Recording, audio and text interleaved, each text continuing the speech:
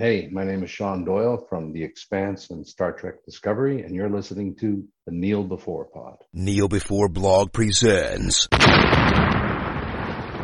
Kneel Before Pod.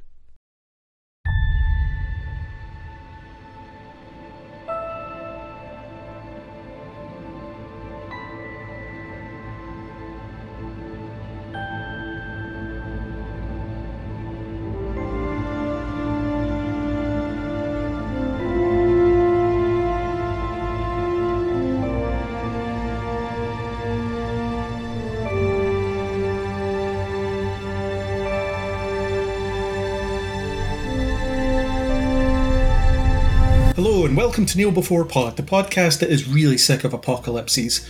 I'm your host Craig, and I'm here to captain this mission into the farthest reaches of the galaxy and find different ways to communicate with very strange alien beings. Such as the person discussing this with me, Chris. Hello.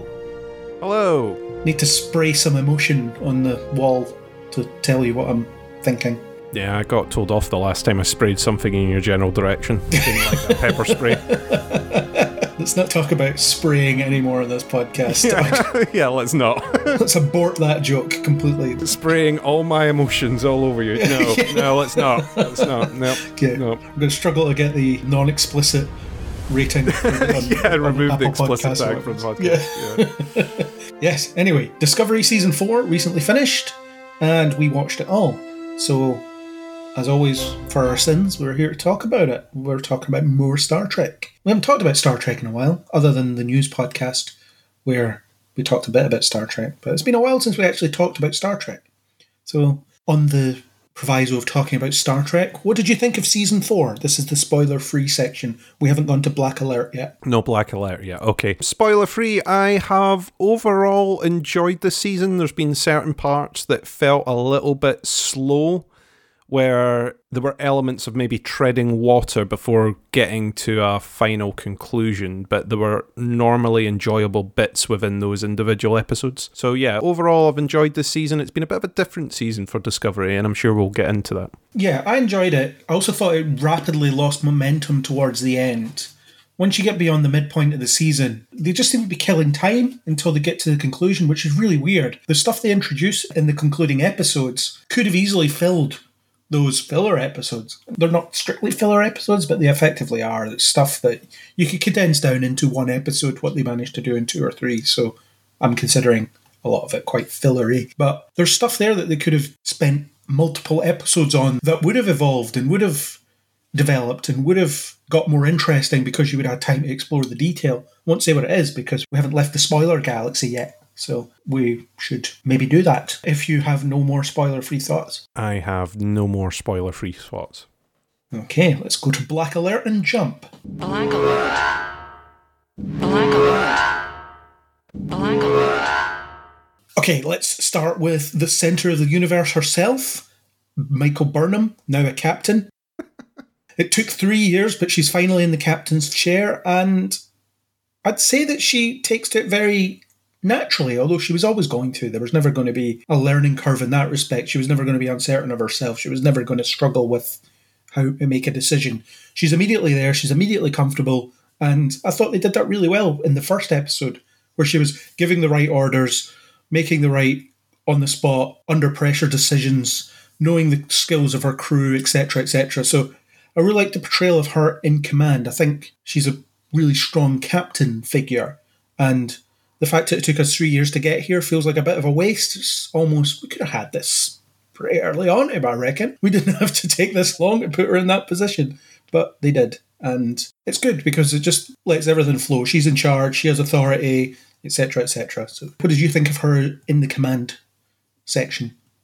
Yeah, I was a bit like you. I was like, oh, finally, she's in the captain's seat now, officially. Let's not think about how she got there, but yes. Yeah, let's not think about how she got there, but she's been pseudo-working her way into that captain's chair for a long time. It was good to finally see that side. The fact that you see her making competent choices, but you see that she's being evaluated, shall we say. You've got this provisionally. We're keeping an eye on you, kind of thing. Hang on, she's reunited half the galaxy, travelled through time, done all this. Do you not have any trust at all? There was a little bit of that in there, but I think she suits the captain's seat pretty well.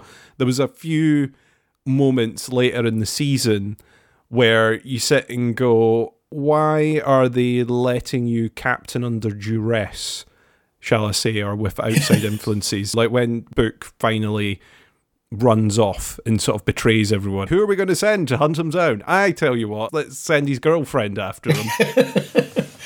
That would be a conflict of interest at all. Yeah, this isn't going to become tricky in any way. Maybe he's not do that. There was little moments of that throughout. The typical Star Trek thing is you get the doctor saying, you're emotionally compromised, you can't lead. I'm invoking the medical code, and you've probably memorized exactly what the code is, but I think once in every Star Trek show there's a moment where the captain gets kicked off the bridge by the medical personnel for not being fit to lead. And there was a certain point in this I was like, should she be there though? It's like, where's Culver? What's he up to? You had a second captain as well. There was Saru, he was kicking about, so it could have been, we think you're too close to this, we'll let you on the mission, but Saru's in command, because we don't know that you can be objective enough. Or she says, I don't know if I can be objective enough, I think Saru should be in charge. Yeah, I found that quite funny, because obviously the reason that she's in the captain's seat is Saru went, I'm not going to be on the ship anymore, I'm going to go off, I've got other things to do on Kanamar, I'm going to be an ambassador and all that sort of business.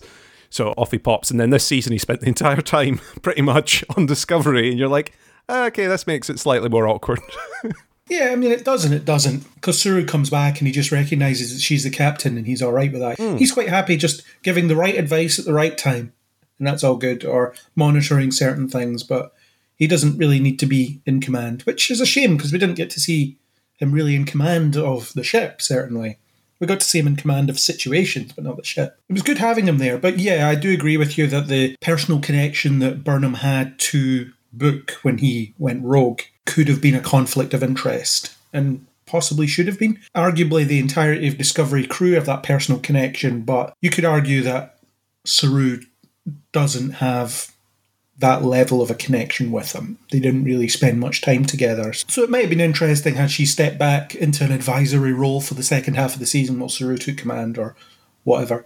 But that's not what happened. And you alluded to her being evaluated by none other than the president of the Federation herself, President Rillick, who is part Cardassian, part Bajoran, and part human. It's a nice little bit of world building because it shows that things in the future have moved on, prejudices have faded away to the point where two species that were completely at odds with each other can get past that to the point where they're having children together. That was a nice little message. They don't make a big deal out of it, although they kind of do in one episode, where she's used as an example of progress and how far they've come and so on. But an interesting little detail around her character. But yeah, I liked her, I'm not going to say antagonistic, but kind of antagonistic relationship with Burnham early on, where she was questioning the decisions, and it was that, oh, a question doesn't imply questioning. There's a distinction there, but you probably shouldn't be calling her out in front of the bridge crew. It's going to make them feel great. Do this. Are you sure that's going to be safe? Shush.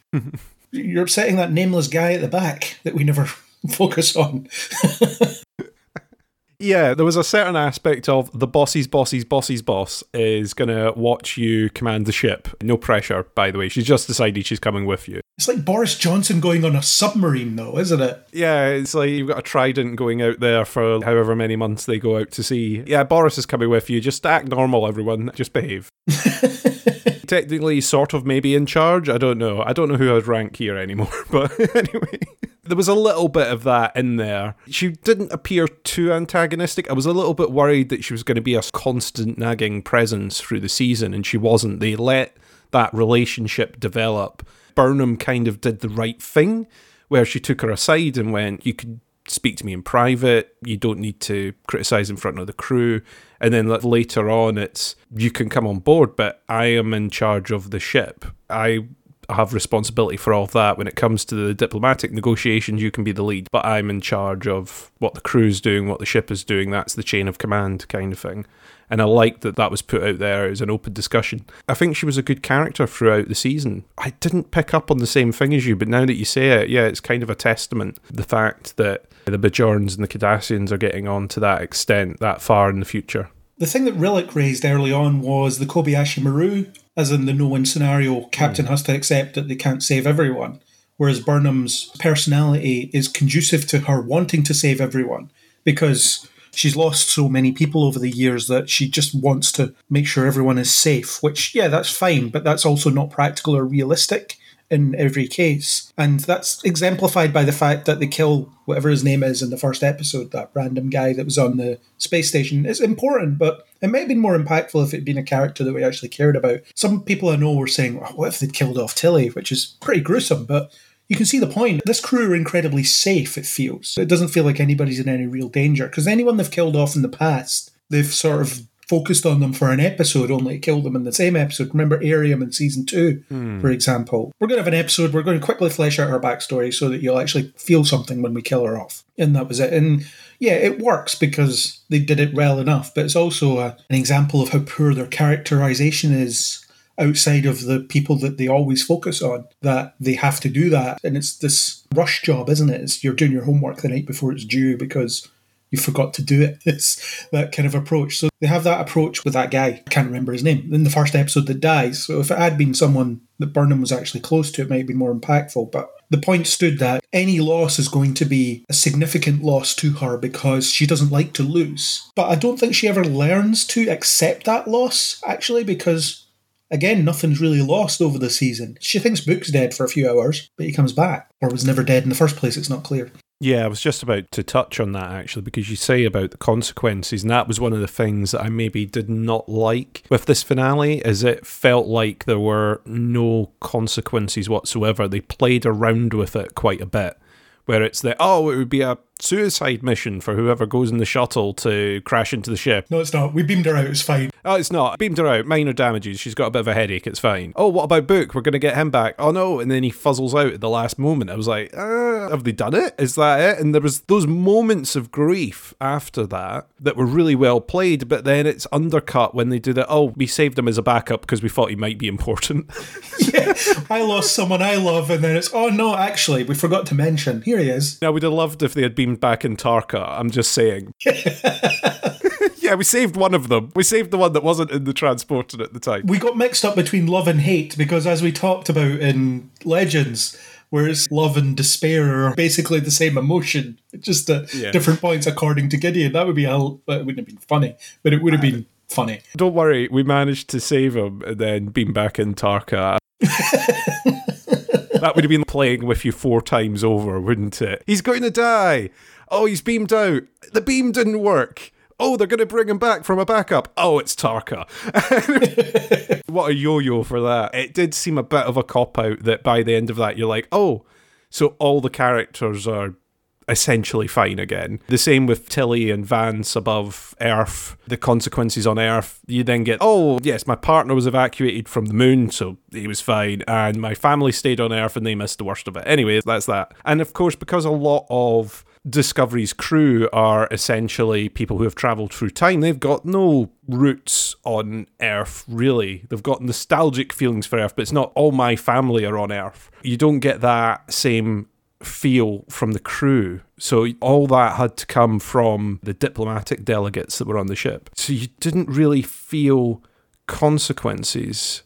And even with Quajon being destroyed at the beginning of the season, because we haven't spent that much time there on the show, because they didn't really establish many characters there until that episode, really, the impact for us as a viewer is less so, because we're not really connected to it that way either. Well, we had Book's brother last season, but yeah, Quajon is a planet of like 3 people. Yeah, exactly. I don't know what the scale of that planet is. I don't know if there's populated towns all over and X number of people. I can't equate it. I know it was a very nice looking planet when they did the shots and all that sort of stuff, but you can only get that through Book's connection to the planet, which I think, again, was played really, really well. But as an audience member, because our seasons in Discovery, they've kind of jumped about time periods, jumped about locations, you don't have that same connection where if they went, Earth's been destroyed by the DMA as a first instance, that kind of thing. It's a planet that they've not really focused on too heavily. Yeah, we'll get onto the stakes, because I have some major thoughts on the stakes or lack thereof towards the end of the season. In terms of the Burnham being challenged thing, they did do that bringing in Nan when Burnham was going after Book. Nan was brought in to be someone familiar with Discovery and the crew. Okay, we've seen her in the background a few times before she left completely, and we're just going to have to take it as read that she has this ongoing strong relationship with them, which is something the show is really bad at. They keep telling you about these connections that the characters have forged, but they've never earned them, they're just there. So Nan comes on, and one of the other characters whose names are interchangeable because they're featured so seldom says something like, "Oh, it's great to see you back, it's been a long time," or they make some kind of casual anecdote that's, "Yeah, we're friends, remember that time we did this?" And you're like, huh?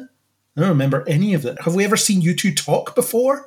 Have we ever seen you talk before? I don't know. The writers want you to think that these people are close. The setup allows for them to be close, but we've never really seen it happen. And in my reviews, I always talked about the conceit of Discovery is that you just have to accept that the bridge crew aren't that well developed, and you just have to accept that that relationship exists. It's a bit like the glasses in Superman or Supergirl. If you can't accept that, you can't watch the show, because it's just going to keep annoying you every week that they keep doing this. But what kept annoying me about that conceit is they kept pushing it. They kept throwing these characters in front of you. For example, I think it's Bryce, maybe, that leaves.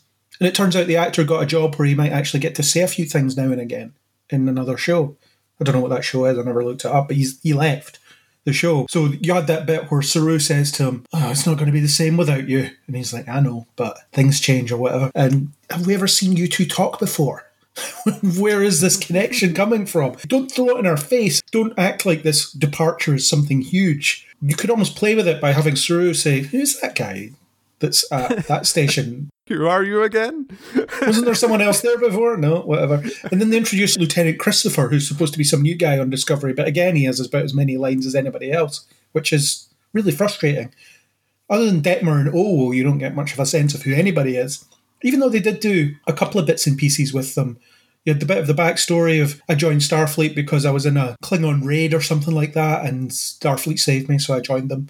Stuff like that. I think that was Reese that was helping with the evacuation because he felt that he wanted to give it a good go because of his own past. That's fine. That's a little character detail. But again, you're just throwing that in there as a very quick thing, which has derailed me from my point completely, actually. But bringing Nan in, so she's there as the familiar voice who is assessing Burnham. And you have that conflict here and there where she says, "Well, you have to shoot Book now. We've got a way to destroy his ship. You have to shoot him." Burnham says, "Nah, we're not there yet." And she's like, "Yeah, I agree, we're not there yet, but we soon will be. We'll be there soon." And they never get to that point. So it's just this lingering threat on the shoulder that doesn't really amount to anything. But also, using Nan for that doesn't work because she isn't as well developed as the writers pretend that she is. It'd make more sense to put Vance in that position for that mission, because he has that connection to Burnham. They've spent time together. They've been at odds with one another in the past. You've seen that happen. So it makes sense for him to be on the bridge in that situation saying, "No, we need to do something a bit more extreme here. It's come to that point." That would have been far more effective for me, and I'm surprised they didn't do it. Other than the fact maybe Oded Fehr is too busy for a bigger appearance in the show than he is. I don't know. But you do have the stuff built in there to make that work. But then they have that discussion where they agree, yeah, we both really like to save people, and we both have to accept that we lose people and things like that. I suppose that's supposed to be the resolution to the Kobayashi Maru lesson, but it really isn't.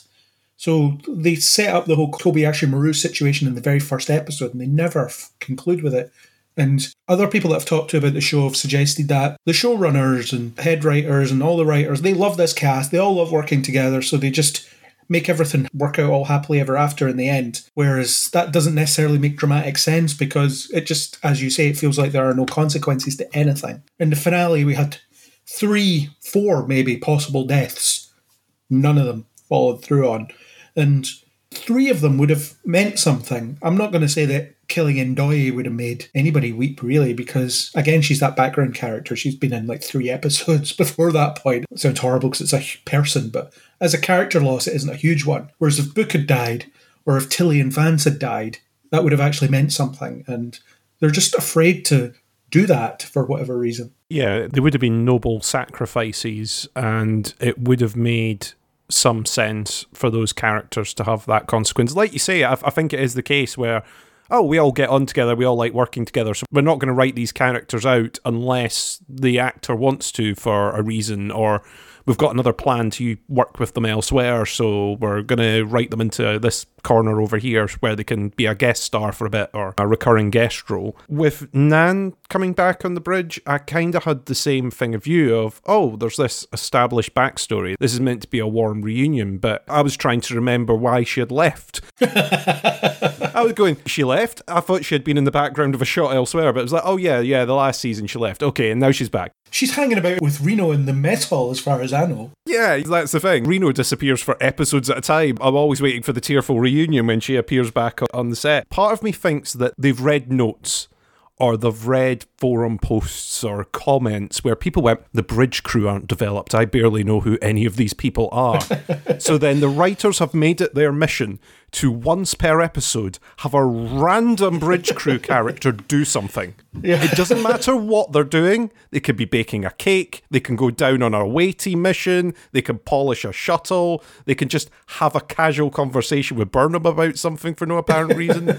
But they've taken that note and basically went, so who's the bridge crew member this week? Oh, it's this guy. He's getting to go on the away mission. That's how I took it, because it seemed like, why are they focusing on this character this week? Why are they getting so, oh, right, okay, because this is their turn. It's their week to get the 4 lines. I think it's probably to take that criticism where we've went, oh, after all these seasons, we don't know these crews, so they're giving them bits of backstory. They're giving them something meatier to do. And I think that potentially that may pay off next season and stuff because you're starting to get a little bit more about them. It was interesting because someone pointed out to me, on Star Trek shows, normally there are maybe 5-6 characters that do get the focus. It's just the way the focus works on Discovery is slightly different. It will always be that you have the engineer, the doctor, and a couple of key bridge crew. Even if there are a few more dotted around the bridge, you're not speaking to them. There's that pool of revolving ensigns that replaces people when they stand up from their station to go into the briefing room. There's stuff like that that goes on all the time in Star Trek, and I've never before went, I want to know more about that guy. So maybe I'm being a bit too harsh when I say that some of them aren't developed, because a lot of the time there are these characters that you don't spend as much time with. I think it's when they try to then add weight to a character's decision off the back of it that you go, hang on, you can't ignore them and then try and make me get all the feels when they return to the show or when they leave. And even I'm trying to remember the character's name now. You just said it. Who was at the left? Bryce or Reese. I think it was Bryce.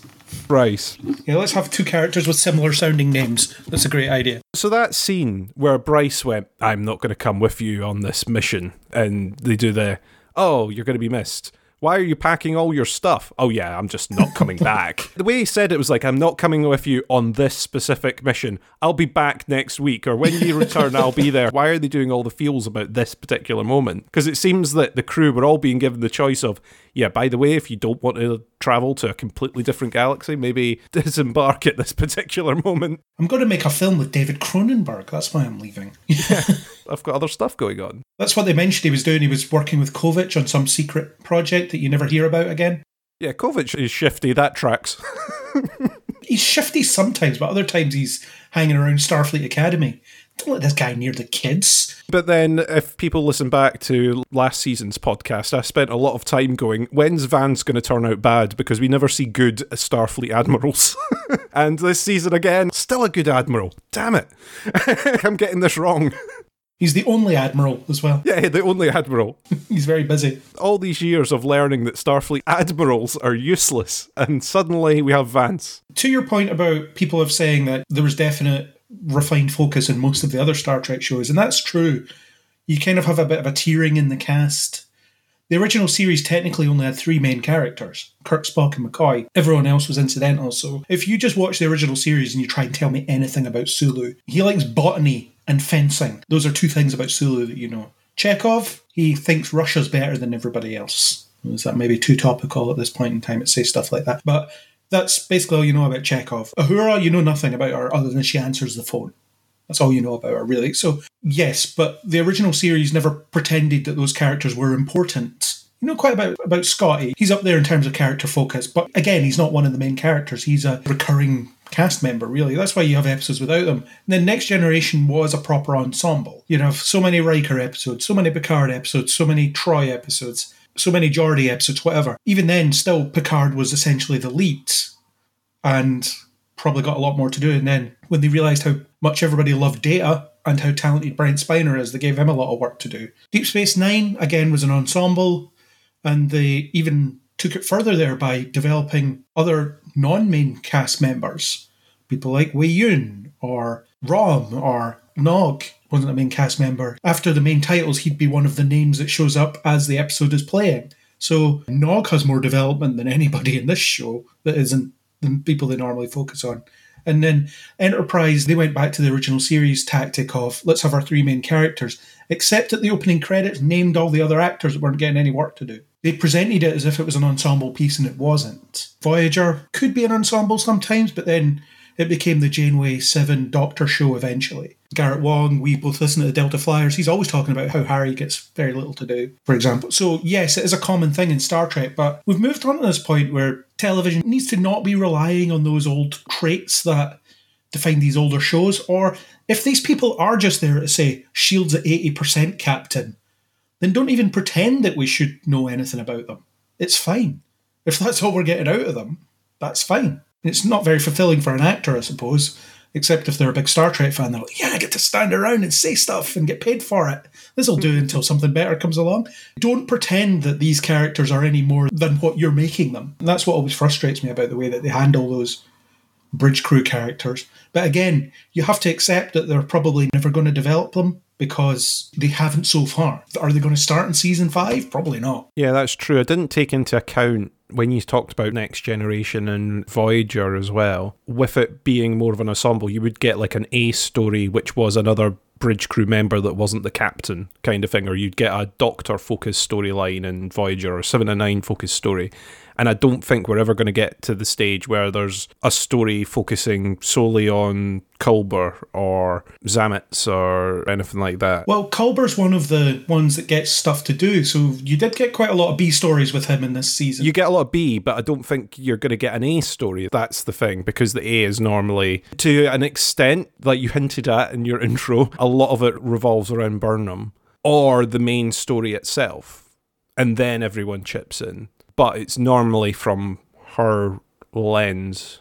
Culber will be in the A story, but he won't be the A story. Yeah, that's what I was trying to say. And yeah, if that's the show you're making, then fine. But sometimes you would get a Geordi story where Picard was involved in the B plot, for example, in Next Gen. But that was the structure of the show. That was what they built. Whereas in Discovery, they're not trying to do that. But they're pretending that they are, in a way. And it's kind of annoying. But again, that's the conceit. It's the, why does nobody recognise Clark Kent as Superman when all he does is put on a pair of glasses? Stop watching the show if you keep asking that question, because it's just a thing you have to put up with. But also, if I have to put up with it, don't pretend that these people are any more than what they are, as you keep doing. So don't have Nan come back and act like it's this great reunion of this character that we've missed, because as you said, you didn't even notice she was gone. You couldn't remember the episode where I forgot she had left, yeah. Yeah. And the thing about Reno, Reno is always there, but she only appears now and again. And Tig Notaro was really busy, so she only comes in now and again. Plug for my interview with Sean Doyle, who played Tarka. He talked about a particular moment with Reno in the episode that he shared with Reno early on. She wasn't there. They filmed all her stuff later and spliced her in. I did think that in the finale there was a bit where they beamed her in front of the view screen, and I'm like, that looks very composited from something else. She was there on Book's ship, according to Sean Doyle, but in the episode where they were testing out the DMA stuff, when she was involved in that plot, Tig Notaro was not there for those scenes at the same time. What made me laugh was when she got abducted and no one really notices for the whole episode, and I was like, well, that kind Where's Reno? tracks. She's around here somewhere. I liked that, yeah. Of course she would hide her comm badge in a grate and disappear off. That's what she does all the time to avoid work. She's probably sleeping in a plasma conduit somewhere. She'll turn up. She's got a little reading nook somewhere that she likes to go and relax in. We lose her for weeks at a time and no one notices. But I kind of liked that they referenced that and they baked that into the show itself. Whereas Reno is like, I don't know, she's around. We don't know where she is all the time. It was a good little nod to the fact that Tig Notaro's busy. We make use of her when we get her, which isn't all the time. Yeah, she's great when we do have her, so we're keeping her. Yeah. So let's talk a bit about Book then. You talked about the destruction of Quajon, his planet that has 3 people on it in that living room. We have to assume it has a slightly bigger population because it's a planet, but we don't ever see that. So the loss of Quajon, the impact of it has to come from Book's reaction to it, which actually makes a lot more sense because we can't fathom the destruction of a planet even though we're possibly living through it right now, and we just don't know. The world is ending around us, and we're not really aware of when that's going to happen. Too topical. Will I get blacklisted for even suggesting that? But anyway. So, yeah, we can't understand what it must feel like or what it must be like to experience the loss of an entire planet, because we only have one.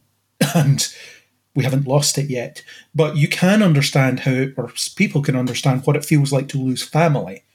And that was the focus for Book. And I thought early on in the show that was brilliantly done. David Ajala, his performance throughout was excellent. I thought the writing was amazing. It's almost like one of the writers had recently lost someone close to them, and they were throwing up their experience on screen because they got it right. The way that Book processed his grief, it utterly destroyed me at points because of how similar it is to my own experience. Because you would get the point where he takes a step forward, and then the following week he takes that step back. And some people could argue that's maybe bad writing. It's like, oh no, but he got over this last week. And it's, no. He got over it in that scene, but it comes back. Something else can trigger that to come back. Normally in TV, when you see someone dealing with emotional trauma, they'll resolve a part of it, and then the next episode they'll resolve another part of it, and by the end of the season they're fine again. Or if you're watching 90s Star Trek, they resolve it within a single episode. For example, the episode where O'Brien lives out that prison sentence, that however many year prison sentence, but it happens in like 5 minutes or something like that because it's just implanted memories. And he struggles with it for the whole episode.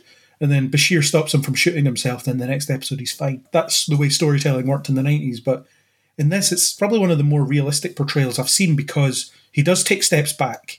And then he goes down unhealthy paths. Tarka drags him down an unhealthy path by enabling him. It was brilliant. I thought that was so well done. For example, in the second episode, where Hollow Stamets was on the mission with him, the hologram thing is hilarious. Why not just use that all the time instead of actually going anywhere? Just project holograms anywhere. You're safe. Fine. You don't have to be in danger ever. There's technology that we could have used a million times before now, but never mind. Nitpick. Star Trek nitpick. But the bit where he just suddenly thought about how alone he was, he said to Stamets, "You're not even here. Nobody's here." And Burnham has to help him through it, when she does the cone of silence thing, which made me laugh. Have you seen the film Get Smart? I have not. There's a bit where Steve Carell goes into a cone of silence, and it just reminded me of that, which undercut this powerful moment. And again, that was Saru doling out the sage advice just at the right moment. Don't be a captain right now, be the partner. And I really like that you can just have a privacy screen on the bridge.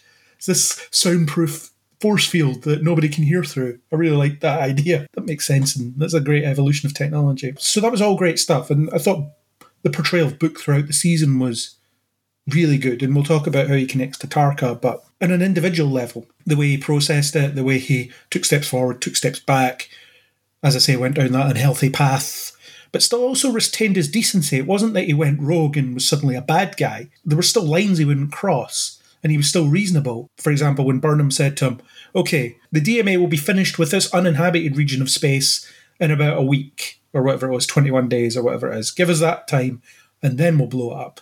And he said, "Yeah, cool, I'll stand down," because he's not suddenly gone nuts. He's desperate, and he doesn't want people to experience what he experienced, so he feels like bureaucracy is going too slow, and he has to take action that way. Plus, Tarka is really just feeding into that side of himself that he shouldn't be embracing. It was amazing. I thought the Book arc was one of the best things they've done on this show, quite honestly.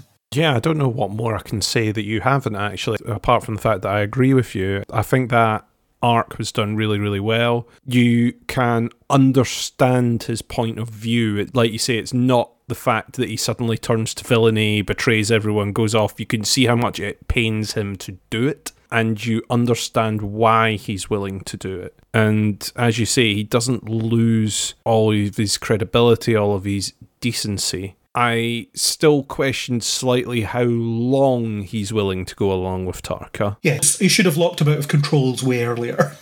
Yeah, I think there should have been an out point a lot sooner, or Tarka should have compromised him a lot sooner than that to take out his decision making, because there was certain bits where you're like, well, this is your opt-out point. This is the point where you've gone, okay, the plan isn't what I thought the plan was. You've lied to me once, twice, 3 times now. This is not leading where I think it's leading. After Tarka launched the photon torpedoes, it was time to keep him away from the console. It was time to revoke his access. Yeah, I can't have you making rash decisions going off and doing all this. Because as far as everyone knows, Book is equally responsible for those actions. And I don't think he would let that perception be out there. That was one of the things for me. And there was also the element of once he got back to Discovery, you do get some lines about how much it pains him to betray his friends or betray their trust. The fact that he's giving out security codes and he's doing all this behind Burnham's back. You sort of get that tonal there, but like I say, that opt-out point for him should have been a lot earlier.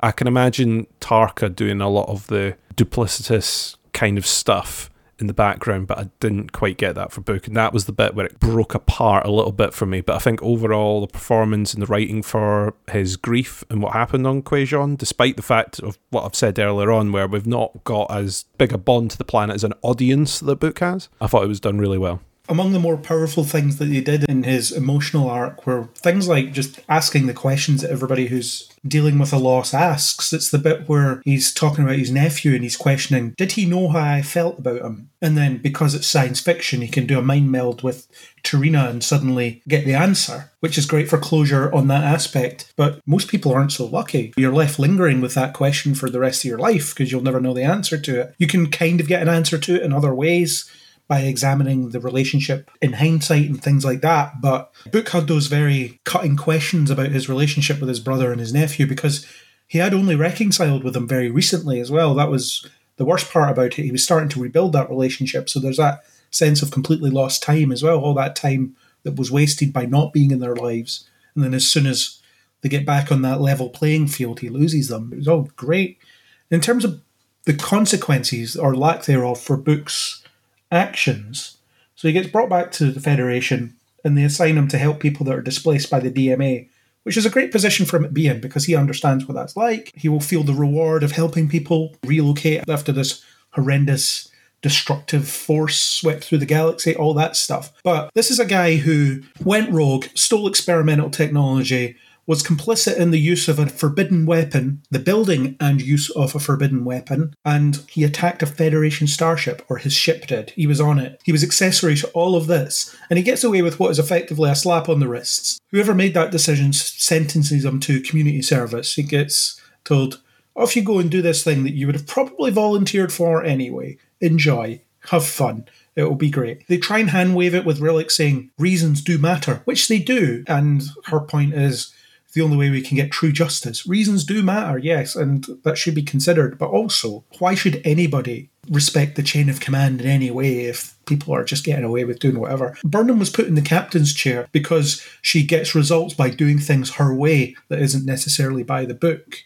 So, what is going on here? What's the point in any of these rules existing? You could have a character that points them and go, I'm not going to follow these because everybody else is getting away with it. I agree with you with that. It was one of those at the end where they were like, oh, we're beaming him into the shuttle. And I thought, oh, they're beaming him into the shuttle to take him to a prison colony somewhere to do hard labour or something. And it was, we're taking him to the shuttle to go to his ship to then go and resettle people in Europa. Like you say, that sounds like the kind of thing that he would have done anyway.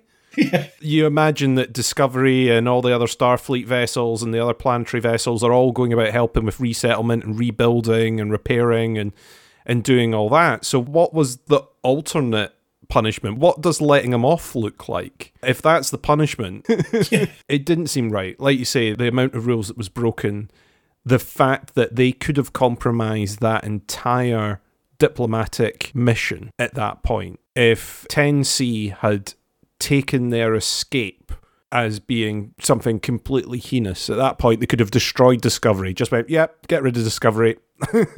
Let's not just keep it in this bubble anymore. Let's just destroy it. Let's take them out. And that would have been it. The fact that minutes before the destruction of Earth they managed to get it switched off is a miracle, considering the hampering of efforts that went on with Book and Tarka. And similar with the Earth General that invented the plasma and was feeding information back. At the end, it was like, oh yeah, don't you risk your life in a shuttle again? Hang on. She should also be in cuffs. What's going on here? Yeah, people can do what they like, apparently. It doesn't matter. As long as the net outcome is positive, Yeah. then people can just do whatever they like. The good news is that everything worked out in the end. Okay, I guess that's the way we're doing it. It almost seemed like we're doing it this way because we want to have him back in season 5. And like you said earlier on, we need everything to be tidy and the universe to be happy and everything to be resolved. Where if we have him in prison somewhere, that doesn't seem like the outcome that we want for the character.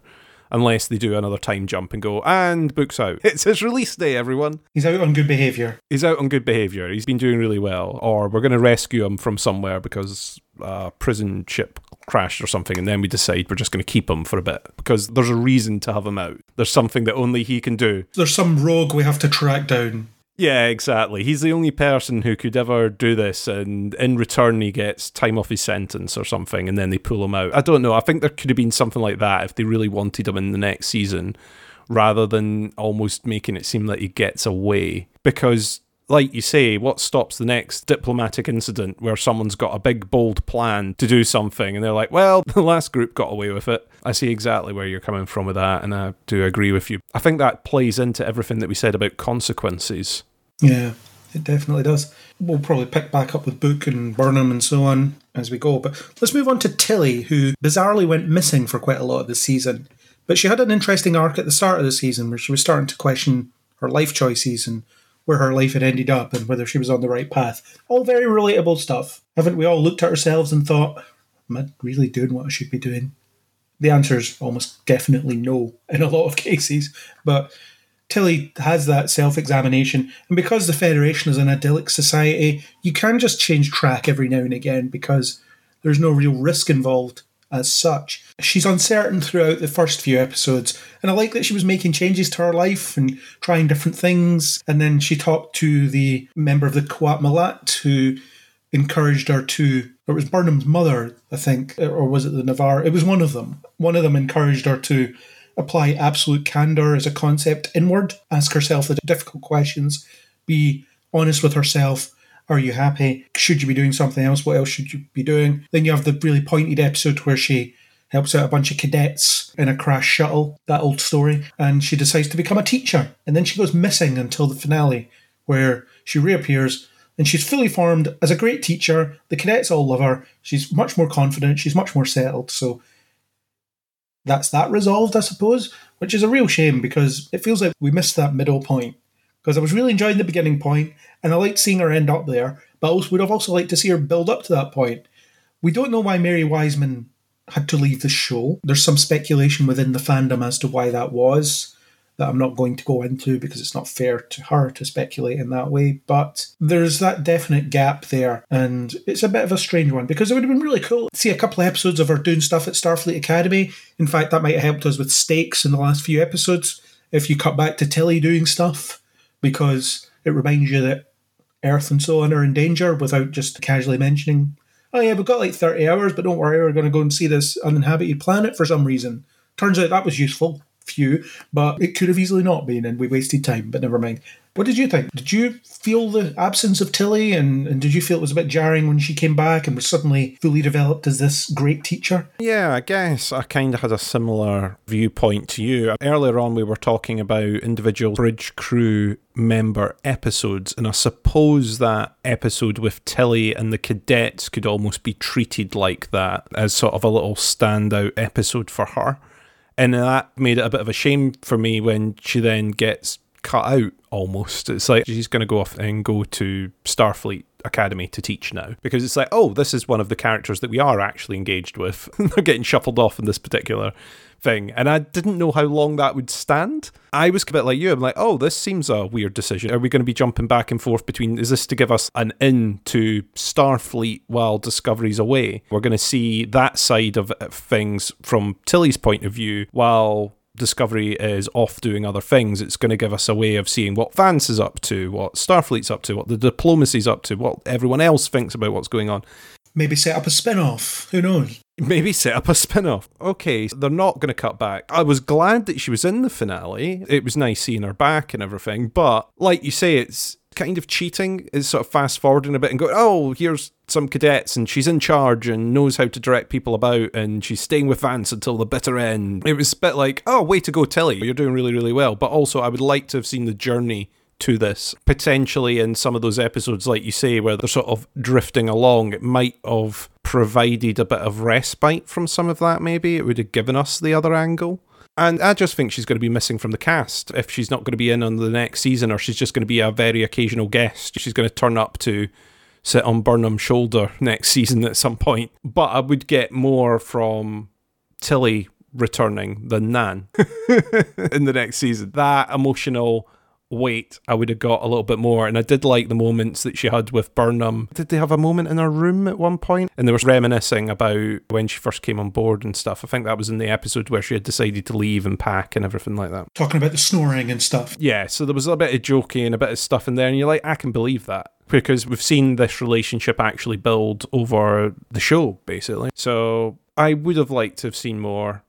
I think she was well used in the finale, but maybe it would have been better to see that evacuation build up and that panic building up, and would have added more stakes, because for the last couple of episodes they've been, oh, we're going to wait on the outskirts, we're going to investigate this planet, we're going to scan our databases and do a bit of research and do a bit of this and a bit of that to try and get our way in. And I think if you'd been interspersing that with the impact on Earth and the VAR and the surrounding planets and them trying to get as many people off those planets as possible, the decision making of our HQ starship that we have, our space station starship hybrid that we constructed, we're going to move it. Starfleet's been in its little protected bubble in the corner for all this time, but now we're going to move this entire space station so that we can evacuate people, and that kind of decision-making process and how they're trying to get all the ships back to help and trying to get other planets to provide aid. I think that would have added more stakes, especially when you can see some of the delegates, especially the Earth General, whose name I keep forgetting the name of.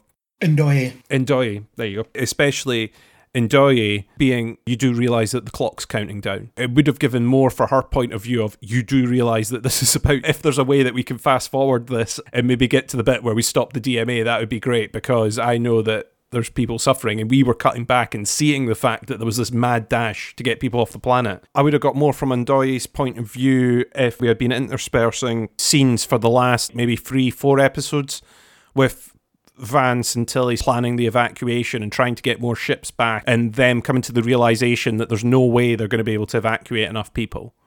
I think it would have added more. When they cut and they fast forwarded to that in the final episode, you're like, okay, so there is an evacuation going on. There is all this background stuff going on. But it only became something in that final episode. So I think she could have fitted in there. I do hope that we get that character back, because I do like that character. So we'll see. And she has always been one of the main characters as well. So her getting an episode to herself isn't necessarily a problem. And that's an episode where not a lot else is going on Discovery as well. I can't remember even what the B plot is, but it was a very traditional Star Trek episode in that way, as in you had an A plot where this was happening, and then you had B plots where something else was happening.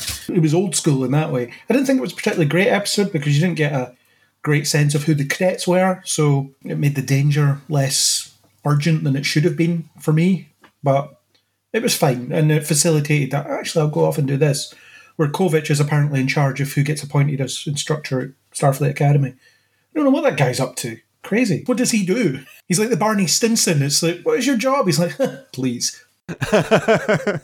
Exactly. No one knows what he actually does. Is he even employed by Starfleet? He's just there. I don't know. Is he actually supposed to be there, or did he just turn up one day and start giving orders? He was there before Vance was, and Vance just assumed that he was supposed to be there. Yeah, he's always been here, honest. Yeah. Well, I liked some of the stuff they did with Kovic in this season. I liked the bit where he talking to Culber, and he said something like to Culber, I've given you 10 minutes. You have like 8 left. So you're going to stop and talk to me because I have 10 minutes. And they are now.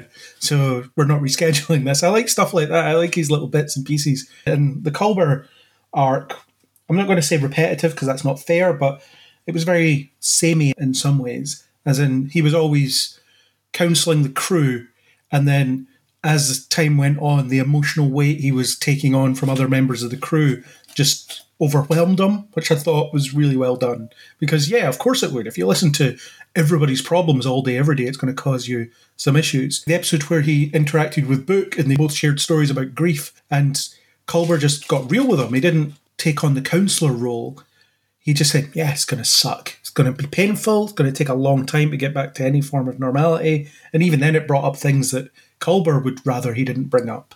So all of that was really good. I think Culber was used really well if he had one definitive role in the season, really. Yeah, again, I'm going to sound like a broken record. I agree with you.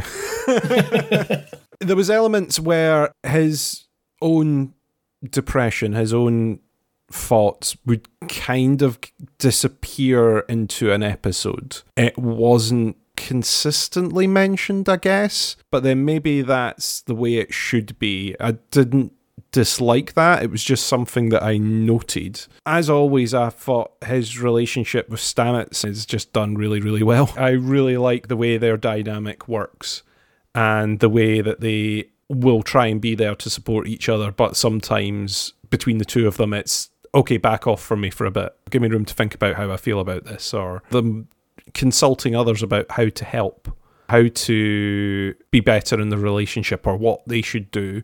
And it adds just an extra to that dynamic. I thought a lot of what they did was good, but didn't know if they were struggling to find something to do with Culber this season, and that's why they had this other focus. I don't know if it was that they were like, oh, we need to give him something to do because we're not going to have a lot of medical emergencies this season. It's not the action-packed war season that we're going to be cutting back and forward to medical all the time. So we need something else. And I think this is maybe where that came from. Yeah, but it also made sense for him to be in that role. And as you say, the Stamets and Culber relationship is always great to watch. I love their little comfort scenes, I like to call them, where it's, yeah, how was your day? What'd you get up to? Where they just debrief about their day. They're a couple that have been together for a long time, so their dialogue isn't sweepingly romantic all the time. It is sometimes the fairly mundane, just tell me what happened today. And then Stamets helping him out of a spiral that he's in where he's cleaning a ship that cleans itself by saying, right, let's go to the holodeck, because we have one of those now, and do this. Yeah, so there wasn't a lot to Culber, but what we had of him was great. There was even less of Stamets, though, really. You had the bits and pieces about the fatherly relationship with Adira and him bragging about Adira as well. You had that moment in one episode. But he didn't have an awful lot to do over the course of the season as such. I liked when he was sent to work with Book and he said, we've only ever been in a group situation. I literally have no idea what to say to this guy. That's very real as well in this workplace. We've talked before about the way you interact with work colleagues. And it's, yeah, I'm okay when I'm in a crowd with this person, but if I'm one-on-one, we have nothing to talk about. We have no frame of reference there. So I like that they addressed that. That was good. And where Stamets was trying to make conversation and Book was just shooting it down as well because he just couldn't be bothered. It was all really good stuff. Yeah, like you say, perfectly captures that kind of moment where you're the first person or the first two people on a Zoom meeting or a Teams call or the first two to arrive at a meeting room and you're sitting there going, so how about your weekend or the weather maybe? I'm just going to go on mute. Is that okay? Yeah, I'm just going to pretend to be replying to an email for a bit. Or my usual tactic on a virtual chat is I have myself on mute and someone talks to me and then I'll be like, oh, I was talking away while I was on mute there. Silly me. I always do that. Giving away my secrets. Hope nobody I work with listens to this. Actually, I hope everybody I work with listens to this, but now you know my dirty little secret if you do, and we regularly correspond on Zoom or Teams or whatever we use. Peek behind the curtain, so that was very real there. Thanos is always good, but I was annoyed that they dropped the fact that he was resentful of Burnham at the end of the last season, where it seemed like it would take him a long time to forgive her, and then they were fine at the beginning of the season. There was a few months between them, but at the same time, it seemed like that was going to be a thing, and it wasn't. Yeah, it's another one of those where the crew have got to have a happy dynamic, so let's get rid of all the tension relating to that. Yeah. Since we said about Adira, where the Adira Grey situation, where Grey gets separated out and put in an android body, which made for one of the funnier moments in the season, actually. We're going to give you this android body. Someone did that a few centuries ago. I think his name was Picard or something. I don't know, some old guy. Nobody cares. But he wasn't important. He just casually said, yeah, Picard was his name or something. I don't know. Whatever. Don't care. It just made me laugh that the sort of notoriety of Picard hasn't persisted through the ages. But I got an interesting tidbit from the writer that I interviewed, another plug for an interview I did about this, Carlos Cisco, the guy's name is, and his insight was, the Discovery crew, they're from the 23rd century. They don't care about Picard or Cisco or Janeway or any of these people because they didn't live in a time where they were cutting about, so there would just be some names in the history book. Their heroes are Archer, if you can imagine that, anyone's hero being Jonathan Archer. But sure, their heroes are Archer, Pike, etc. Those captains that were prominent in their time. So even though they're in the future and have access to this information, they won't necessarily have any connection to any of the big captains that came after those ones, because they wouldn't really be that bothered. But it was just funny, that slightly dismissive, yeah, Picard. It happened to him. Never happened to anyone else, crucially. Nobody else could do it, just him. It didn't happen again. Yeah, they tried it again and it didn't work. No one else has cheated death. It's fine. Don't worry, they didn't cure death. It's fine. All these people cutting about in android bodies now. Let's just make sure that that's not a thing. Let's make very, very clear that that is not a thing. Let's ruin the implications of that. Yeah, let's get rid of that. It's almost like it was a stupid idea and we shouldn't have done it. It does make sense. Like the writer said, these are names in a history book in the crash course that I'm assuming the Discovery crew got last season, which I think we talked about. The fact that it's very quickly passed over last season, the fact that they warp into the future and are up and trained and in their new uniforms in about 25 minutes. Oh yeah, there's programmable matter now, there's comm badges with all these doohickeys on that can do whatever, instant transportation all over the place. You're welcome, you're all trained in this now. You're not going to struggle in the future whatsoever. You're all fine, yeah. I've moved to Windows 11 and that's been a struggle. Never mind moving into the future. Never mind programmable matter. Programmable matter. Yeah, programmable matter's a thing now, folks. That's more of a last season gripe than a this season gripe. So you've got to assume that their crash course on what's happened in Starfleet since then. It'll be like, yeah, there was some Admiral Picard, and then there was some other admirals after him. There was Janeway. They went exploring. Here's how far we've explored. Picard's still around in his android body, maybe. We don't know. He hasn't died yet. Turns out he was always going to live 1,000 years. Yeah, it turns out there's two admirals. There's Vance and Picard. Picard's on his vineyard again. We have to go convince him to come back to work. We just do that every now and again. He's cutting about on independent Earth on his vineyard. And it's still making wine. And because Earth's not in the Federation, there's a huge customs charge on getting it outside of the United Earth. Brexit, you know. You can import fine, you just can't export anything anymore. It's that big force field that surrounds the Earth. That honeycomb force field that they showed last season. Yeah, that's it. It's a problem, but one day we'll go and bring Picard back for one final mission, honest. Yeah, make Picard great again. This time it's the last one. We promise. Until the next one. So that's something they did. I actually just assumed what they would do is give Grey a hologram body and they would walk around on Discovery. Or maybe get a mobile emitter and walk around other places. Because mobile emitters have got to be a thing, who knows? Put them in the badge, why not? So it should be possible. But they didn't, the android body thing. And the thing that annoyed me about it was they didn't really do anything with that. So he goes away to become a guardian and takes Adira with him for a while. But they come back towards the end of the season, which is fine, they go away for a bit. Again, Adira's gone, you don't really notice they're not there most of the time.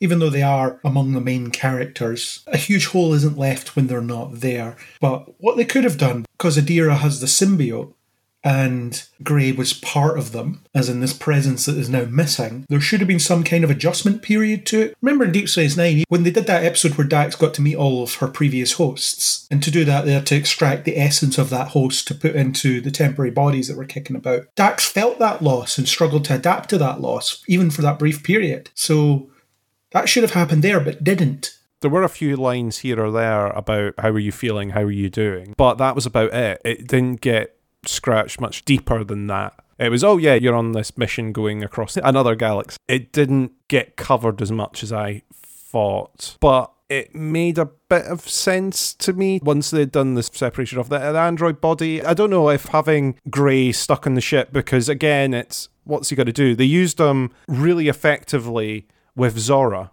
which I liked, where he was feeling a bit of a spare part, where he's in the bar and everyone else runs off. It's action stations and everyone's getting, go to your posts and do your thing. He's like, oh, I've not got a post. I'm just going to sit here. He was quite happy having the company of everyone that was in the bar in that groovy little bar that Discovery has with a nice fireplace and everything. And then they all run off to do their thing, and he's like, oh, it's just me. So they used him effectively with Zora, but I don't know what he would do if he was just stuck hanging about in the ship. It would be another character who's basically out for 3 episodes, and then they'll cut back to the bar and he'll be chilling in a corner somewhere, or he'll bump into someone in a corridor. It seems like a waste of a character to have them hanging about, so it's probably better to have him off training with the Guardians instead.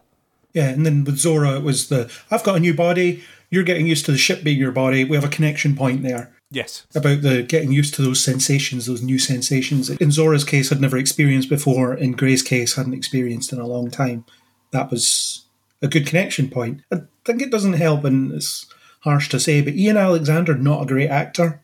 So the presence that he has when he's on screen is very muted because not that great. Just not that watchable most of the time. And they haven't really bothered to define the character beyond his relationship to Adira. So without Adira, he's kind of nothing, but Adira is a Starfleet officer and he isn't.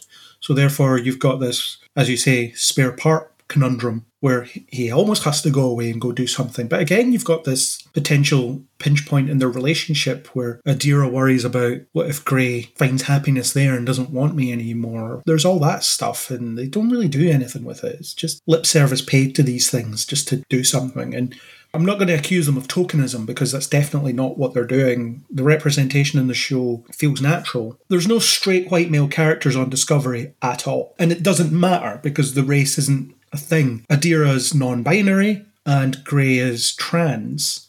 Although I don't think they've specifically ever referenced that he's trans in the show, actually. But the character is supposed to be. Maybe I missed it, but I don't think it's ever been explicitly brought up. Yeah, I don't know if they have. They covered Adira. Yeah, I want to be known as they and them, and that was it. And their conversation with Stamets. So yeah, never mind. So yeah, Grey doesn't really have a place on the show, and I think they identified that and sent him off. Maybe he'll be back next season. You brought up Zora. Zora was a great character. I thought she was a great addition to the show. It's just the voice. We're used to AI characters, even though she's not an AI, which we'll get to very soon. But with Gideon on Legends of Tomorrow, we're used to ethereal voices, we'll call it that. Bodiless voices. I found that really interesting, where Zora gains sentience, and suddenly the ship is literally a character in the show. In Star Trek, they always say the ship is the 8th character, or however many characters on the show. The ship is a character. The Enterprise is a character. Whereas in Discovery is now literally a character called Zora. This being that inhabits the ship and controls all its functions and things like that. And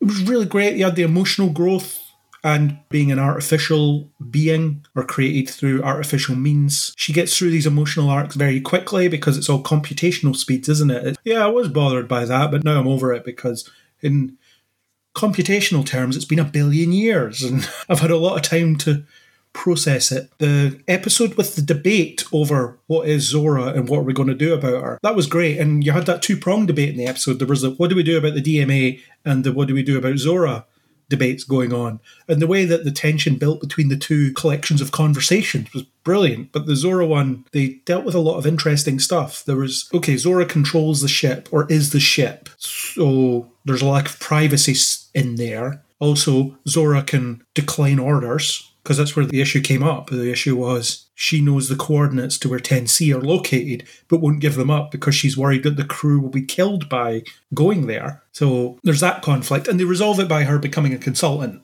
They officially bring her on as a consultant. The ship that they're in is a consultant on the ship. It's really weird and out there and interesting science fiction-y stuff. The bit I really liked was Stamets being worried about Zora's sentience because of control and makes that reference, and then Zora says, would it fix it if I replicate this kill me button? No, because none of us have a kill me button that we walk around with. And you have this whole threat of if Zora felt like it, if Zora ever turned against the crew, she could just turn off life support and kill everybody, that kind of stuff. There were so many layers to that debate that I found fascinating, and even the bit where Saru said to Stamets, well, I can do as much damage as she can, but you trust me. And Stamets says, yeah, but I know you. We've been through stuff. I trust you. You're in a chain of command. You're above me on this chain of command, so there's that trust there. I have no reason to trust Zora because she has no allegiance in that way. I think it was one of the better science fiction Star Trek stories that they did in the show in general just that whole debate, the layers to it, the different aspects to it. Yeah, I was about to say, it was just a great science fiction story. It was a great theoretical debate that you could have, and a brilliant example of a Trek episode. There's elements of that debate that's been had before in Star Trek, but I really enjoyed this. Was a different spin on it, and I loved this conclusion where it's, well, we'll make you is it a non-commissioned officer? Consultant, I think. Basically what Burnham was in season... Specialist, that was it. Specialist is the word. Going to make you a specialist. And that means that you've got to follow the same chain of command as everybody else. You've got the same obligations to serve Starfleet as everybody else, and then that's resolved. But to see it through Stamets' eyes of control, like you say, but also hang on, there's a crew member, well, not even a crew member, who can turn off life support, who can listen into conversations, who can decide, nah, I'm not going to go there. I don't want to do that. I'm not going to open that airlock. I'm not going to take on board that cargo. I'm not going to beam that person back from a planet. I've decided I don't want to do that. And even after that episode, there's still plays of it through the entire season where Zora will ask other crew members for help and advice, which I just thought was a really interesting tweak, even with the visualization and playing games with the crew in order to relax her mind, for want of a better term, through the episodes. I thought was just a neat through line for them to have. And there was even a bit where the little dot robots had a bit of sentience. I never quite got if the dots were an extension of Zora or not. Because when they send the dot to... Now, was it the galactic barrier? I'm trying to think. No, it was the subspace anomaly thing. Yes, and they send it in, and it's basically getting torn to bits. And it screams, doesn't it? Yeah, it kind of makes a haunting noise, and you're like, oh, that's cruel. And I thought that was almost going to come up as a bit of a debate about sending dot robots and probes to die, essentially, was going to come up as a conversation at some point, which I don't think was a debate that was had. No, well, that's the missing part of the conversation, isn't it? Right? The ship's alive now. So does that mean we have different considerations around whether we actually put the ship in danger? Because before we'll do this, the crew will survive, but we'll damage Deck 6 or whatever. We'll need extensive repairs on this part of the ship if we do this, but we'll be alive. But now it's, oh no, we're hurting Zora as a result of this. In fact, in the finale, they blow up the Spore Cube chamber without really considering the impact that'll have on Zora. And I suppose they don't lean too far into the whole, this is my body concept, as in, if you kick the wall in frustration, Zora says, ow. Stuff like that. They don't do that.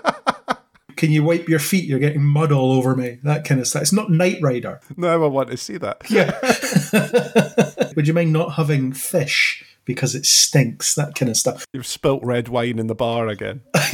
Yeah, the dots are going to have to clean that up. It's really inconvenient. I'm going to have to change. I'm going to have to use this programmable matter to change. It's not as simple as punch Zora in the arm. She feels the damage or whatever, but she does feel stuff. She feels the impacts on the hull and things like that. In fact, that's when they know how to get out the subspace thing, because they identify where particles are hitting or something like that. I can't remember the exact ins and outs. But since Zora is in the ship and can't be taken out of the ship, or she can, but they refuse to do that because that's where she belongs as far as she's concerned. That's her identity. In prior Star Trek stuff, it's a shame when they have to say abandon ship and it blows up.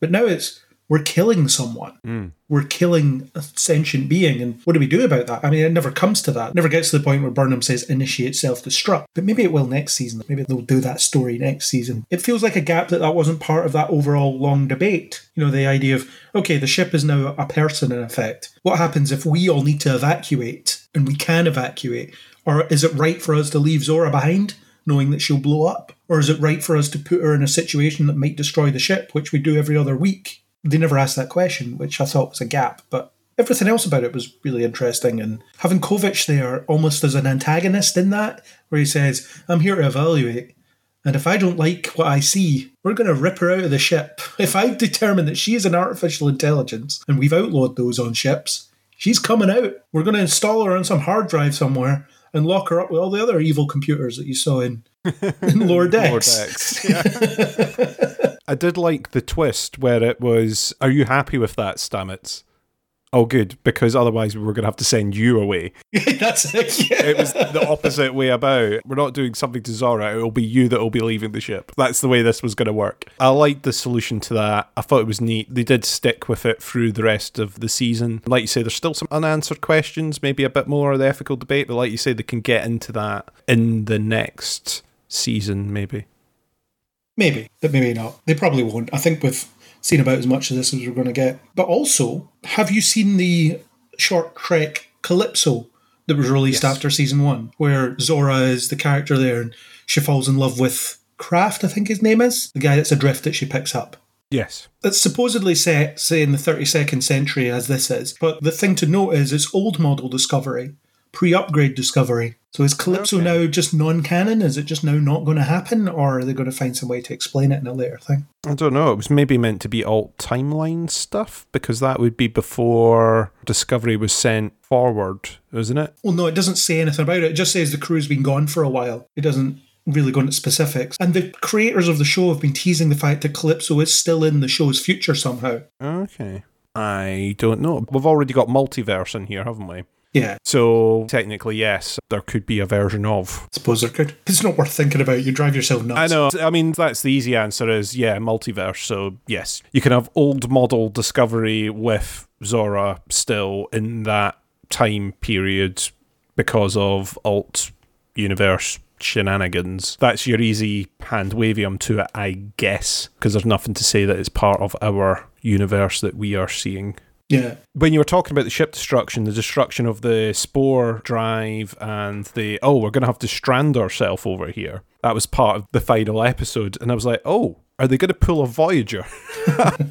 I mean, I'm sure this is probably the situation where 10C are going to throw them back to our galaxy. They're going to plant them nicely outside Starfleet HQ and go, there you go, you're back. Which is exactly what they did. Exactly what happened, but there was a tiny bit of me there that was like, oh, they're destroying the spore drive. Oh, this is significant. We're going to strand ourselves here, decades from home. And I was like, oh, are we about to end up with a massive pivot for the show where it suddenly goes from the ship that's able to get everywhere really, really fast to being, we are stuck on the other side and the thing that lets us go fast we can't fix.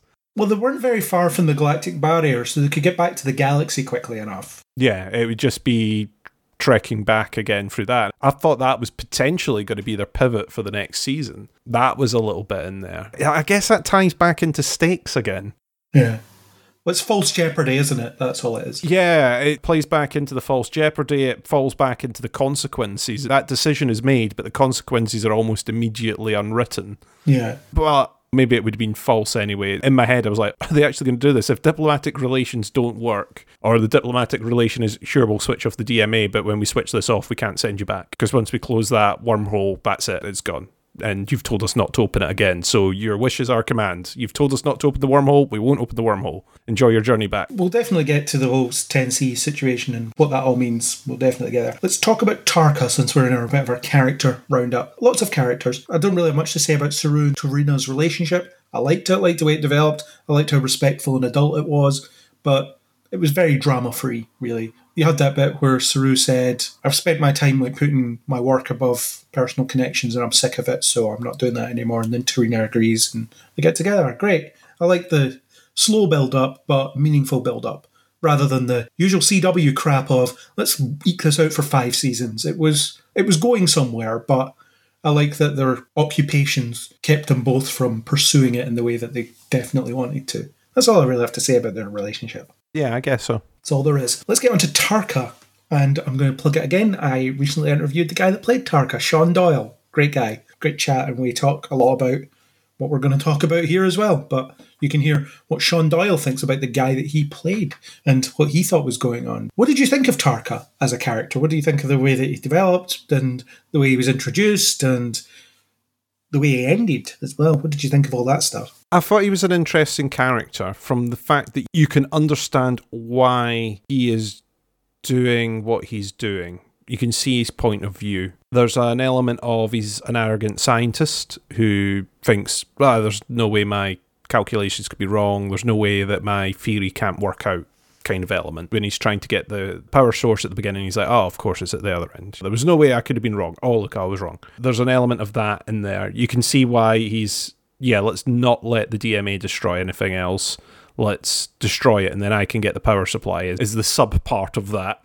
I'll play on the fact that everyone wants this gone with also the fact that I get the power supply at the end. When you get a bit more of his backstory, his reasoning for wanting this power supply, the reason he needs something so powerful in order to make his multiverse transporter work, I can still follow his reasoning for what he does. But you start to get a bit weaker when it becomes, oh, and I'm going to destroy Earth and Navarre to do it. That's when he slid too far into and now I'm pretty close to being a moustache-twirling villain in the last couple of episodes. Because he's gone from being sophisticated and being able to talk down to it to just being, no, I'm just going to destroy everyone now and someone else will figure out how to solve this. If we start sending stuff hurtling towards Earth, they'll have solved it by the time it gets there, so it's fine. I'll take out Tensi, so that's fine. That seems to break away from the logic that he was displaying earlier in the season, and that I thought was a bit of a shame. I was fine with the character being written out in the end. I was glad that they didn't bring both of them back from the transporter buffered or whatever they did at the end, the floppy disk that they stored book on at the end there. I was glad they didn't do that with Tarka as well, because he's played his role in this particular season. As much as I enjoyed some of the stuff that they did with him, this is a natural out point for the character. It was a natural end point. It was the only end point as well. There was no other way he could have ended up. And I do accept what you said about him seeming more villainous as time went on, but I was okay with that because my reading of it is that he became so badly consumed by his obsession that he'd lost sight of what he was actually trying to accomplish at this point. Because you have that bit where Reno says, you can go to another universe, but that's not going to bring you happiness. This other universe might have copies of the people that you love, but it isn't them. You've still lost them. And Tarka doesn't even know if Oros is going to be there. And even if he is, it's a universe. What's he going to do? Just fly in a general direction and broadcast signals to try and find him? Don't know. He doesn't have a plan after he gets the power source. He's a dog chasing a car. He doesn't know what will happen if he ever catches it, to quote The Dark Knight, or to quote anybody that talks about dogs chasing cars. But that's what's happening there. In fact, he's just completely lost sight of everything because he assumes that everything will be fine once they take out this controller as well, this power source. For all we know, they've got them in drawers. They've got millions of them. I mean, the DMA have reappeared within within hours of being destroyed. And it turns out, they don't send the power source through the wormhole with them. That's really smart, actually, because it means no one can destroy it, can do damage to it. But for all he knows, they've got millions of them. So taking it out or stealing it will inconvenience them for a little while and then they'll just get back to it. He doesn't know. He doesn't have enough information to come to any conclusions. But it gets to the point where he stops caring as well. He stops caring about what the collateral damage will be. And Sean Doyle said himself that on some level he had convinced himself that, or at least that was his perception when he was playing it, Tarka had convinced himself that the damage wasn't going to be that bad. It was going to be manageable. It wasn't going to really hurt anybody. Yeah, whatever helps you sleep at night, Tarka. But the reality of it is far more destructive than that. If you go through what you're going to do, you're going to destroy the hyperfield, you're going to wipe out 10C, you're going to wipe out Navarre and Earth and anything else that's in the DMA's path at the moment. You're going to cause widespread destruction just to get a hold of this power source that might not even do what you think it's going to do. So off you go. He's just so badly consumed by his obsession and he's been driven into doing what he's doing because of that, and he loses the plot completely as he goes on. He's more rational at the beginning and becomes less rational as he gets closer to his goal, which felt like a pretty natural arc as far as I was concerned. I think that it was believable. And then the ending, as we said, couldn't have ended any other way. And the ambiguity of maybe he did get where he was trying to go, maybe he didn't. Doesn't matter. The answer doesn't matter. The fact that he only had that left was the important part. Yeah, 100%. It was the right thing for them to do at the end of that. Yeah, I hated him in his first episode, actually, because we've seen in Star Trek before when they introduced the arrogant scientist that you're supposed to not like because he's an arrogant scientist. And he was very much that throughout the episode. As fun as he was, screaming in Saru's face and stuff like that, that was quite a bold introduction. And he talked about that, again, when I talked to him. Listen to that interview instead of listening to me, or as well as listening to me, because some great insights from him in there. And I'm sure the interview will be up before this is, because it'll not take me as long to deal with. But I liked Tarka as more of a spanner in the works rather than a full-on antagonist. Of course he was a full-on antagonist. He was there to grease the wheels. He was there to cause problems at crucial moments. But he wasn't a proper antagonist because you could understand where he was coming from. And his friendship with Book was amazing. I really liked how that grew. And you really believed it when he said, I've gotten close to 2 people in this universe, and one of them was you. You're a genuine friend. Although there is a bit of an inconsistency, and I didn't ask him about this because I figured as an actor, he'd be like, I don't know, some lines, who cares? But he mentions that he's from another universe earlier on, and then later on, when they do the flashback episode with Oros, who's played by Ryan Choi from the Arrowverse, by the way, same actor. Ah. You just didn't recognise him through all the makeup. Forget the actor's name, but Ryan Choi was the character's name. But in the flashback with Oros, it was the promise of this idyllic universe that they could escape to, where they could be happy. They're trying to beam to heaven, essentially. So I don't know if there was some writing flub or whether Tarka was lying for the sake of simplicity earlier in the season. But Book never called him out on it, which was strange. Yeah, it was sort of a trying to get home, and the way he's defining home is getting into that other universe, I guess. But he talks about there are other universes, they all have different quantum signatures. I'm from one of them. And then later on, he isn't. Yeah, I don't know. If I was going to try and crowbar it and justify it to the writers, is he doesn't see his home as where he's originally from. He doesn't see his home as being this universe. He sees his home as being where his lost lover is. Where family is, that's my home kind of thing. So that's when he's saying, if I was trying to justify, but maybe it was a writing snafu, the way that they've done it, or they were going to go down one particular avenue and then change course, but didn't get in there quick enough to change the lines. I don't know. Seems a bit of an omission if that's the case. Like I said earlier on, I did like the way he worked with Book, even in that final episode where he's going, I've only had 2 friends in my life and you're one of them. I thought worked really, really well. However, I do think Book should have cottoned on to him sooner. Oh yeah, definitely, yeah. Like you say, there was inconsistencies in story, and constantly as they went along, Book would find out, oh, you didn't tell me about that. Oh, you fitted this to my ship. My ship can do this now. It's got a automated defense mechanism built into it now. Oh, you did that. Right. Okay. And you didn't tell me. No. Okay. That's a warning sign. What else did you do? Maybe give me a little list of all the modifications you've done to my ship. There's loads of stuff like that throughout the season where you're like, yeah, this isn't going the way you think, mate. You should doubt him a lot more. Maybe kick him off. Maybe lock him out controls. Maybe not give him admin access to your ship. Yeah, and there's even ways around that as well. It could be that, right, that's it. You're not allowed to touch any controls. I've prohibited your fingers from being able to operate the controls. I'm the only one that can touch the buttons now. But then Tarka's prepared for that and has built in some fail-safe where he can take control. It would have just been so easy to get around, and it still would have shown Book as being a cautious guy. It's another one of those situations where plot overtakes established characteristics, because Book wouldn't be so trusting. Like, you're along for the ride, you can do what you need to do, but I'm not going to give you full access. Like I say, after the photon torpedoes got fired, that's when you revoke his access. Yeah, considering how long Book's been a solo operator trusting no one, that was how we were introduced to him. I think he would have fallen back more on that gut instinct in this situation, but like you say, it's there for plot, it's there for story. I think overall what they did with it was good, even if I have a couple of qualms. Yeah, he was a good character. I found him really interesting, and I like the way they built him throughout, and just the consumption by the obsession. And Sean Doyle was great in the role. I loved the flashback episode, even though it was very quick, but that tenderness that he showed that you hadn't seen before really sold that, yeah, this is why he's doing this. You can see how that connection became so strong, even though it was only really a few minutes of screen time. Good antagonistic character. So the plot of the season, we've talked about it in bits and pieces. The plot is that the galaxy's under threat by another apocalyptic event. The third one in this show's history. The Klingon War doesn't really count as a big apocalyptic event as such, although they did an apocalyptic event in the middle of season 1 where it was, if we don't stop what these mirror idiots are doing, the whole universe will be destroyed because the mycelial network will unravel and kill everything. So that was a problem.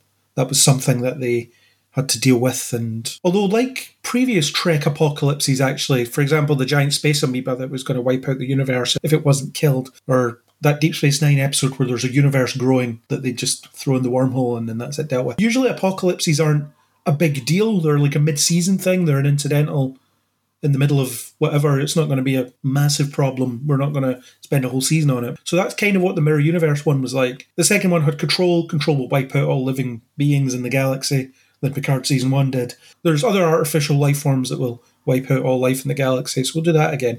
Season 3, we came after an apocalypse of sorts with the burn, That was kind of apocalyptic. And now season 4, we have the DMA, the dark matter anomaly, tearing through space for reasons that become clear as the season goes on. So going into this season, obviously we talked about it when we talked about trailers and news podcasts and things that, oh God, another apocalypse. We've got another galaxy-ending event, another destructive force wreaking havoc that the Discovery crew have to deal with. So we'll accept that we had a bit of trepidation going in. But how do you think they handled it, especially early on in the season? I actually ended up quite liking it on a whole. I was the same as you, and I think I'm probably on the record on this podcast going, oh, for God's sake, apocalypse. Give me some little episodic stuff. But I think they actually handled it pretty well. It was well paced and spaced out, apart from towards the end where, like we say, there was some lull episodes and there was some stuff that could have been condensed. I think overall they treated it well, where it was the investigation. A lot of the elements of this season were proper sci-fi. Not that Star Trek is not proper sci-fi, but you know what I mean? It was more experimental concepts. It was figuring stuff out. They weren't exploring new worlds, but they were trying to figure out and investigate this anomaly that had turned up, this mysterious thing that just no one could explain, and try and give a rhyme or reason to it. The fact that we get to see them come up with different hypotheses that turn out to be untrue. It's not the case that the scientists look at it at first and go, oh, we know what that is. Or we have one episode where they go, yep, figured it out, know what it is. It's a space dredger. It's a futuristic space dredger. We've got it. They're strip mining the galaxy. We've nailed this. We've got it. It takes them ages to get to the point where they know what it is. Is it natural? Is it man-made? It's not man-made, but you know what I mean. Is it a creation of some advanced race? And that's what it turns out to be. There's a lot of figuring it out, and I liked that element of it. We still got some little episodic storytelling, as we've said, but this as a concept I just thought was really interesting, and it played to Discovery's advantage. Again, like they've done in previous seasons, there's a reason Discovery's jumping about and doing this, because it can jump. Because they can use the spore drive and they can cover these vast distances that in the past would have been, oh, we've got to spend an entire season's worth of our show trying to get to this location. There's a justifiable reason for Discovery to be at the centre of the investigation for this, because they can get around to all the places quick enough. Yeah, so the thing I liked about the DMA plot early on is it was in the background and it was used as a catalyst for episodic storytelling. It actually reminded me of the weapon plot during Enterprise's third season, as in a lot of the early episodes were Captain's log, stardate, whatever it is, we're heading off to this planet to see if there's any clues about the Xindi. Then they have an adventure of some sort. And then at the end of the episode, they fly away from the planet thinking, well, that was a bust, on to the next thing. And they did that for a while until they started finally finding out some information. It was kind of like that, except some of the early stuff was the DMA is either about to go here or has already been here, so we need to go and either get the people out of its way or have a poke around in the aftermath of it just to see what's been going on. You had the one where they were evacuating that asteroid, and even the evacuation was pretty low stakes in the sense that, don't worry, we'll have plenty of time, we'll get this all done.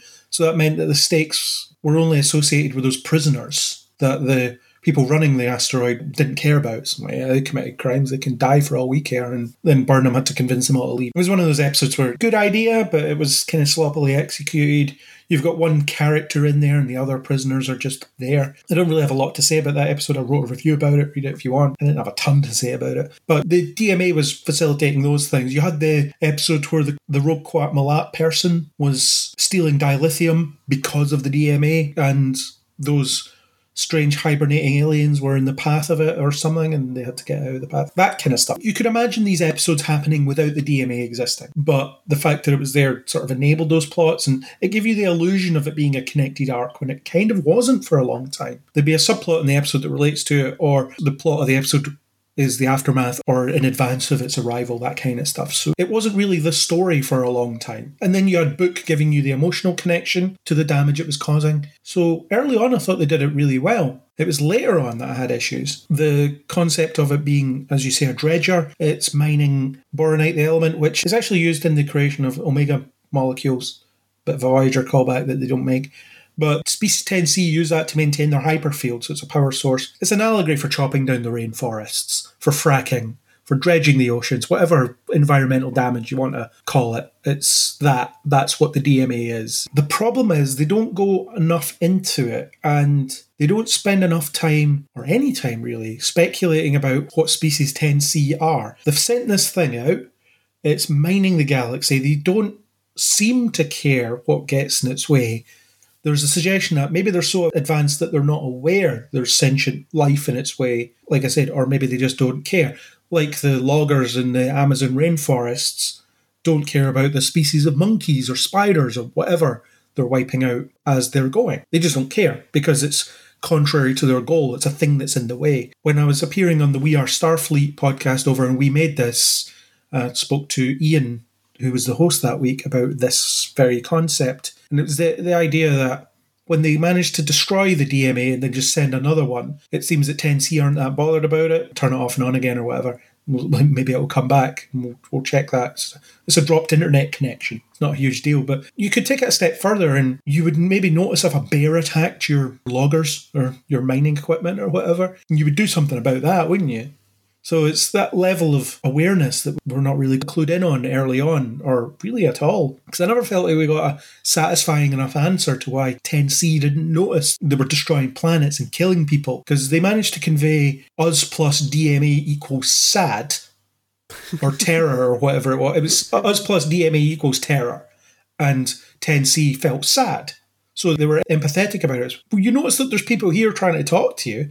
Surely you have the ability to detect life. I think it would have been more interesting had they got there, and it's just these advanced beings that don't even care enough to kill them when they arrive. It's this weird curiosity. We'll study you for a bit. Put us in the petri dish. That would have been an interesting development. Yeah, it was interesting. I kind of get what you're saying is the clue that there were people advanced enough, or there was an entity advanced enough to be annoyed at what you were doing enough to stop your mining equipment. That was your clue that there was something there. I get that the way they wrote it was that they treated everything as a single entity rather than multiple entities, and they didn't understand it from that point of view.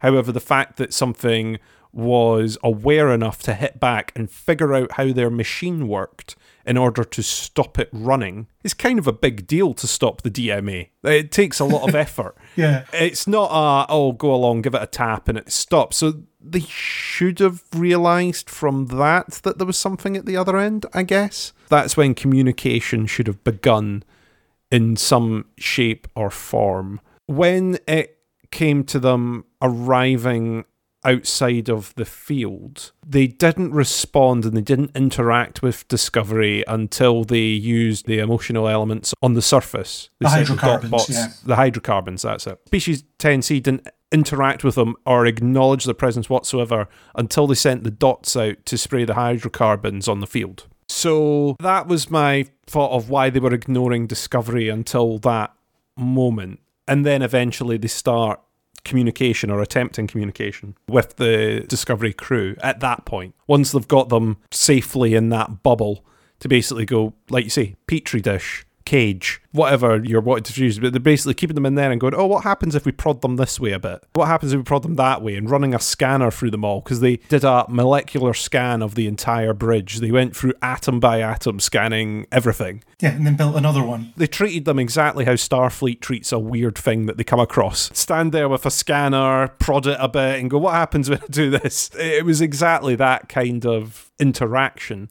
Once they got there, I understand what you're saying about them not acknowledging the sentience to that point, and I think the problem was the speed that they had to do the conclusion in the end. There was so much in that final episode that they had to resolve to have this finished by the end of the season. And there was a certain point in the season where I was like, they're not going to resolve that this season. I thought the season finale was going to be them arriving at 10C or arriving at that galaxy. I genuinely thought that was how it was going to end up. And they were going to have a 2-season storyline.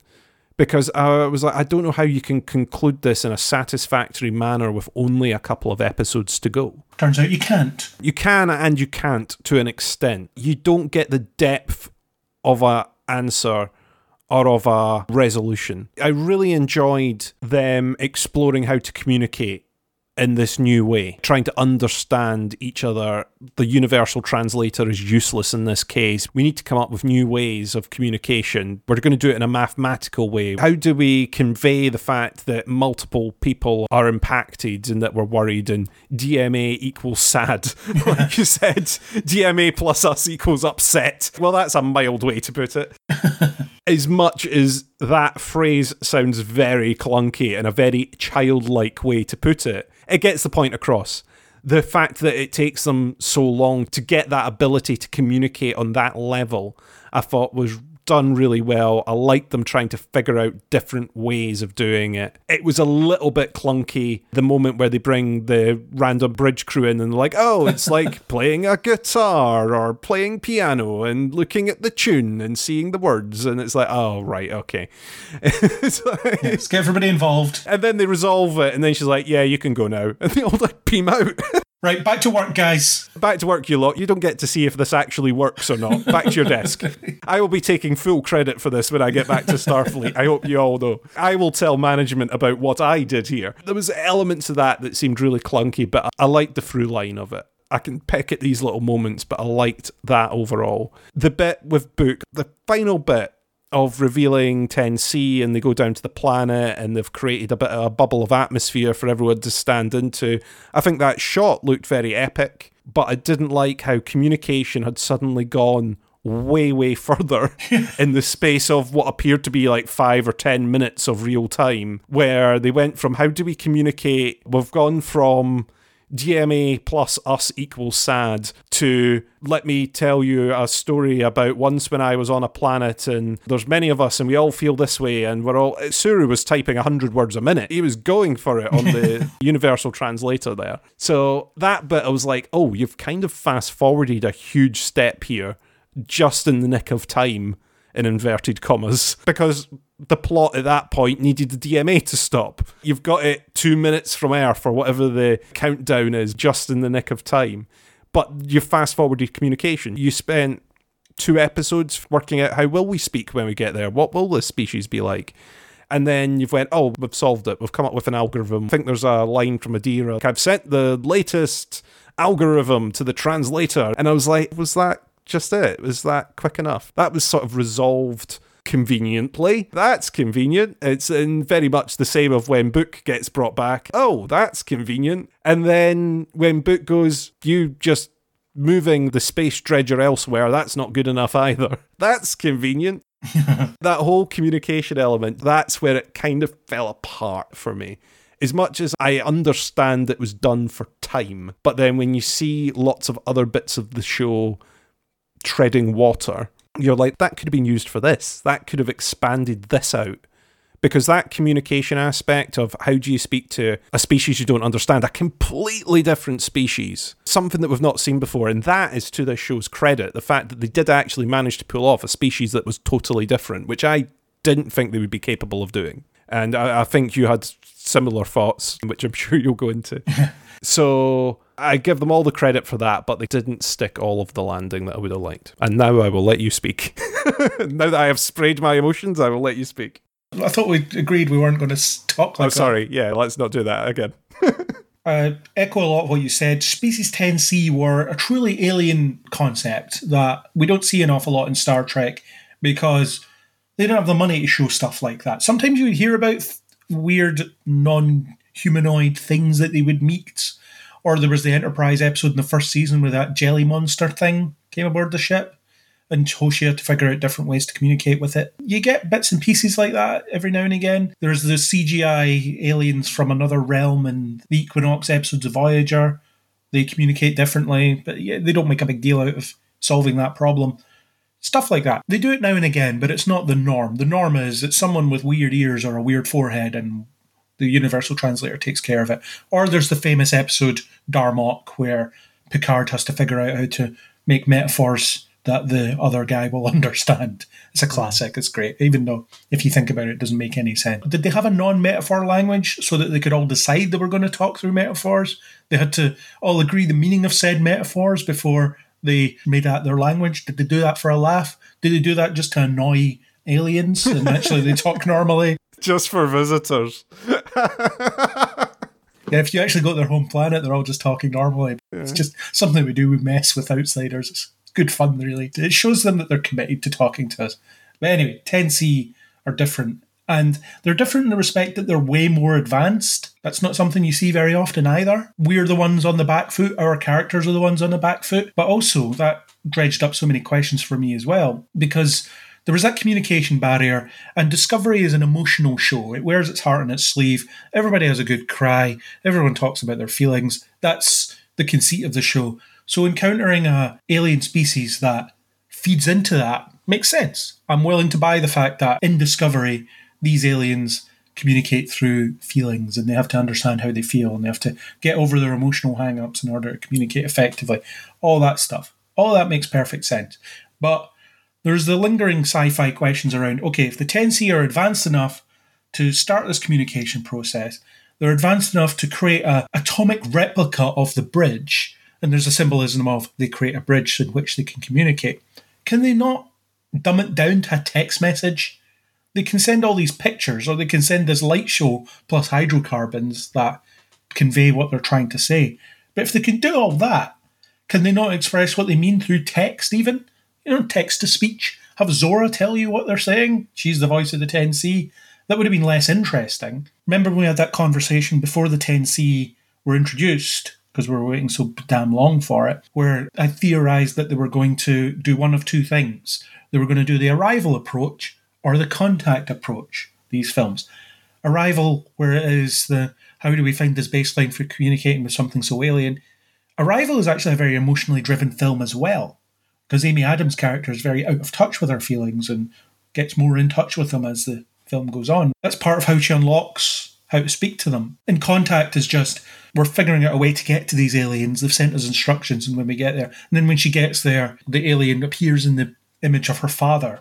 So I thought that those were your two options, and one of them is the Arrival approach, which is essentially what they went with. They kind of went with the Contact approach with them building the bridge set, putting them in somewhere familiar, although they didn't quite go to the manifesting a hologram of Burnham's dad or Spock or someone, which is what I thought they might do, present her with someone that she feels comfortable with. I'm glad they didn't do that, because I found the attempts at communication more interesting. And as you say, they resolve it really quickly, where they're just doing what I told you. They're sending texts that Saru then reads. They're saying this. All right, tell them this. I've told them this. They've said this. There's no real misunderstanding there. And we've spent 13 episodes saying what, really? That we're all connected and that our actions impact other people and we have to be wary of those actions impacting other people. Did it really need a full season to say that? Could we not wrap this up in half a season, maybe? Probably. But the rush nature of it was annoying me as well, because you had that one episode where they were trying to get over the communication hurdle, and then, as you say in the finale, it's just rush it to the point where we finish this. Could we not have encountered 10C much earlier and spent more time trying to figure out how to talk to them, build up to that point? Because there is that missing development point in the middle, isn't there? There's no indication of how they got to that end point where they're able to just so casually communicate, and communicate on a complex level as well. They're talking about feelings, they're talking about relationships, they're talking about everything that should be very difficult to articulate, because they couldn't even articulate what the concept of us was at one point. The rush nature of it as well meant that, as good as that 10C episode was, where they were trying to talk to them, what it presented as was a series of puzzles that were solved very quickly before they moved on to the next puzzle. So it was, okay, here's this communication issue. How do we get around that? How about we try this? Cool, give it a go. Okay, that worked. Next, they're doing this. Okay, how about we do this? Right, problem solved. Moving on, and so on. They just very quickly move through that. I mean, they're all smart people, right? But a bit of trial and error. Show us that. Show us a few failed attempts. You could have had a whole episode where they were trying to get 10C to even notice we were there. That would have been great. I don't know if that would have been even more frustrating. After spending the episode on the abandoned planet, for them then to spend an entire episode outside of the field knocking at the front door. I'm talking about in a scenario where we're not pouncing about wasting time. We don't spend a whole episode getting through the galactic barrier. That wasn't necessary. That episode was pretty dull. That was the flashback episode, but the galactic barrier stuff was really dull, because all it was our shields are at this percent. Fly into this bubble. All right, we're out now. Cool. Well, that was dramatic. We all yelled a bunch of stuff and sparks flew from the ceiling as usual. Consoles blew up. Cool. That's par for the course in this. It's a bit of like a Voyager episode in that way, where people are just spouting nonsense, nothing's happening and they solve a problem. But in this scenario I'm talking about, where you encounter 10C much earlier and there's an extended arc about how to communicate with them. So you've got a whole episode where stuff's happening on the ship. You've got the subplots going on. Zora's got an itch, but she doesn't know where it is. We have to figure out how she can scratch the nacelle, or something that she's experiencing is the key to helping 10C notice them. I don't know, whatever. You have internal ship stuff going on. And maybe you have Tarka and Book sitting there going, what are Discovery doing? They're just sitting here. We don't have much time. And you could have the urgency associated with that. But imagine the frustration of, do they even know we're here? Probably not. We're like a light bug that's landed on them. Definitely. I think, like you say, maybe that's where the time could have come from, is the galactic barrier stuff. The bit that undercut that episode for me was the fact that Discovery has a really, really hard time getting through, and then Tarka and Book are like, yep, we followed them. Programmable antimatter. Because there's programmable matter, so there's programmable antimatter. Programmable antimatter, it's done. We solved it, everyone. Also, when Kirk's Enterprise flew through the galactic barrier, which it did twice, wasn't a problem. That's because he didn't have all those holo phone call doohickeys on his Enterprise. Maybe that's what it was. It's because of all the holographic stuff. It was the lack of technology that helped. It's the lack of technology. Yeah, that's how he survived. That's because he had no programmable matter or antimatter. But yeah, I think if you'd maybe saved a bit of time then potentially you get to Tarka's plan being scuppered earlier, which then gives you more time to try and negotiate with 10C. I think the fact that 10C were like, oh, there are people there? We are so sorry. Yeah. Whoops a daisy. Our mistake. Our bad, everyone. That makes us very sad. Was a bit like, oh, well, that's convenient because you definitely have no time to resolve this any other way without them turning around and going, well, that is our mistake. I kind of liked the whole, what if we just send our DMAs to places that don't have life now that we know what life is? I still don't buy that they don't know what life is, but okay, that's what we're going with. We're not going to get an explanation. I have to accept it, otherwise I can't watch the show. Yeah. There's a lot I need to accept in order to watch this show, really. There's a lot of compromising I need to do in my own brain, which is a very bizarre problem. But okay, we'll only send the DMA to uninhabited regions. Now that we know what the difference between inhabited and uninhabited, we can do that. And then Book turns around to them and says, no, not good enough. You have to stop doing it entirely because we're all connected. The universe is connected. You're doing damage to space. Even if there's no inhabitants there, you're still leaving damage that people can wander in and get hurt and all that stuff. And that extends the environmental metaphor to countries buying emissions from other countries so that they can continue spewing out more pollution. That doesn't solve the problem.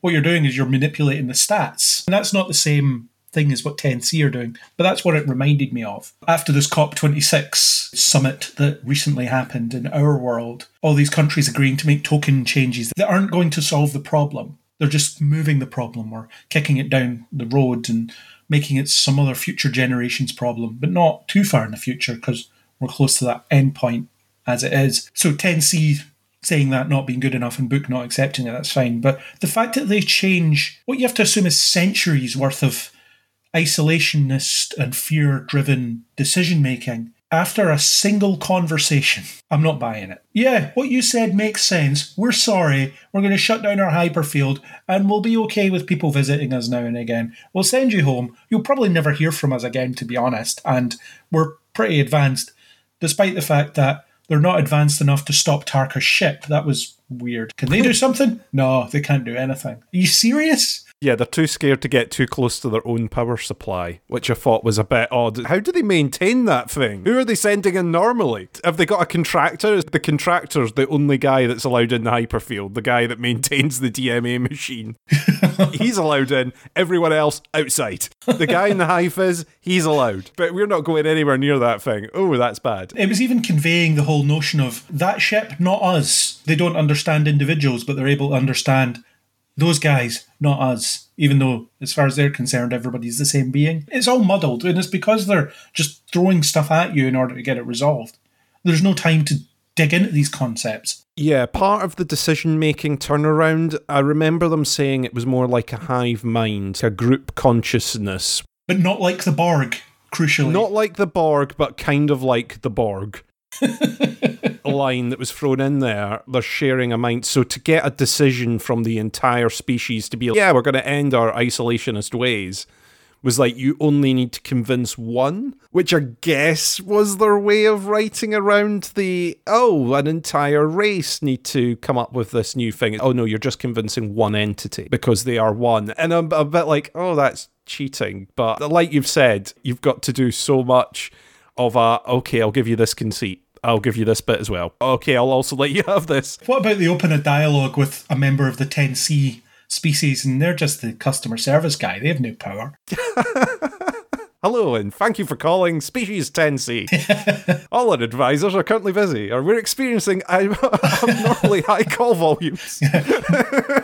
Frankly, one is too many, so we've got a problem here. Yeah, we were never expecting calls. No one's in the queue. It would actually be hilarious if they managed to spend like 4 episodes trying to get through to someone, or speaking to someone. It's okay, we've established this baseline of communication, we've done it, they understand what we're talking about. Okay, you understand that the DMA is killing us, right? Yep, totally understand. Can you turn it off? No, I don't have the authority to do that. I'm just a gardener or something. I don't do this. It's nothing to do with me. DMA plus us equals sad. We equal don't care. We equal nonplussed. To be honest, I'm a year away from retirement. I'm just running out the clock. I'm not going to help you. I'm not going to do anything. I don't have access to anyone in authority. Why would you think I would? You just got through to the front desk. What's the mathematical formula for not my job? Yeah, not my problem. How do we figure out how to say, can I speak to your line manager?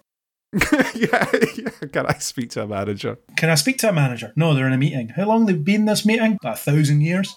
How long is it going to take? Don't know. It was a long meeting. We live long and we have long meetings. So you could have that. But yeah, as you say, it simplifies it as, okay, we're speaking to a hive mind. Therefore, one of them makes a decision, all of them make a decision. So that's it. Problem solved because we convince them all at once. But the fact that they agree to such a seismic shift in their own culture, in their own way of life, after a single conversation from some way less advanced, way more primitive outsiders that they only knew existed a few hours ago. I was unprepared to accept that. I agree with you. It kind of ruined some of the hard work that they'd done and some of the accomplishment in it, but I've got to give them credit for creating something new and something different. So I'm kind of letting them away with it, but don't let them know that.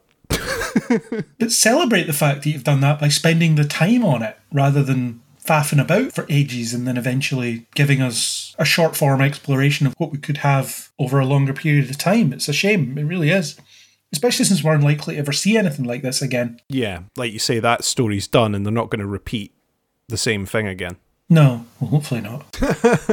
If we have another bloody apocalypse next season, can we not? I'd rather we didn't. I mean, I don't know what next season will be, but another thing that the ending does, some people have said that it feels like a series finale of Discovery, as in this is the end of the show completely, and I kind of get that because it does end on a really optimistic note, and you have all this lack of world building that's really annoyed me ever since they came to the 32nd century. Did you understand the significance of the cameo? That sounds really patronising, doesn't it? But did you understand the significance of the cameo, the President of Earth? I know that they are a real-world politician, but I've not done any intense Googling other than know that they're a real-world politician. Yeah, Stacey Abrams is very liberal and fighting for voter equality and all that stuff. She's very forceful in the way that she presents herself, or at least as I understand it. She's a huge Star Trek fan. She appears in this show because they wanted her in it.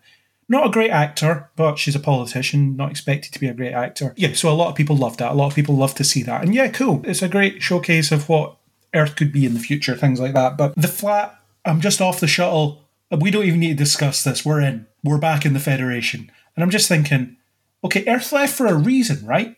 Is that reason no longer valid?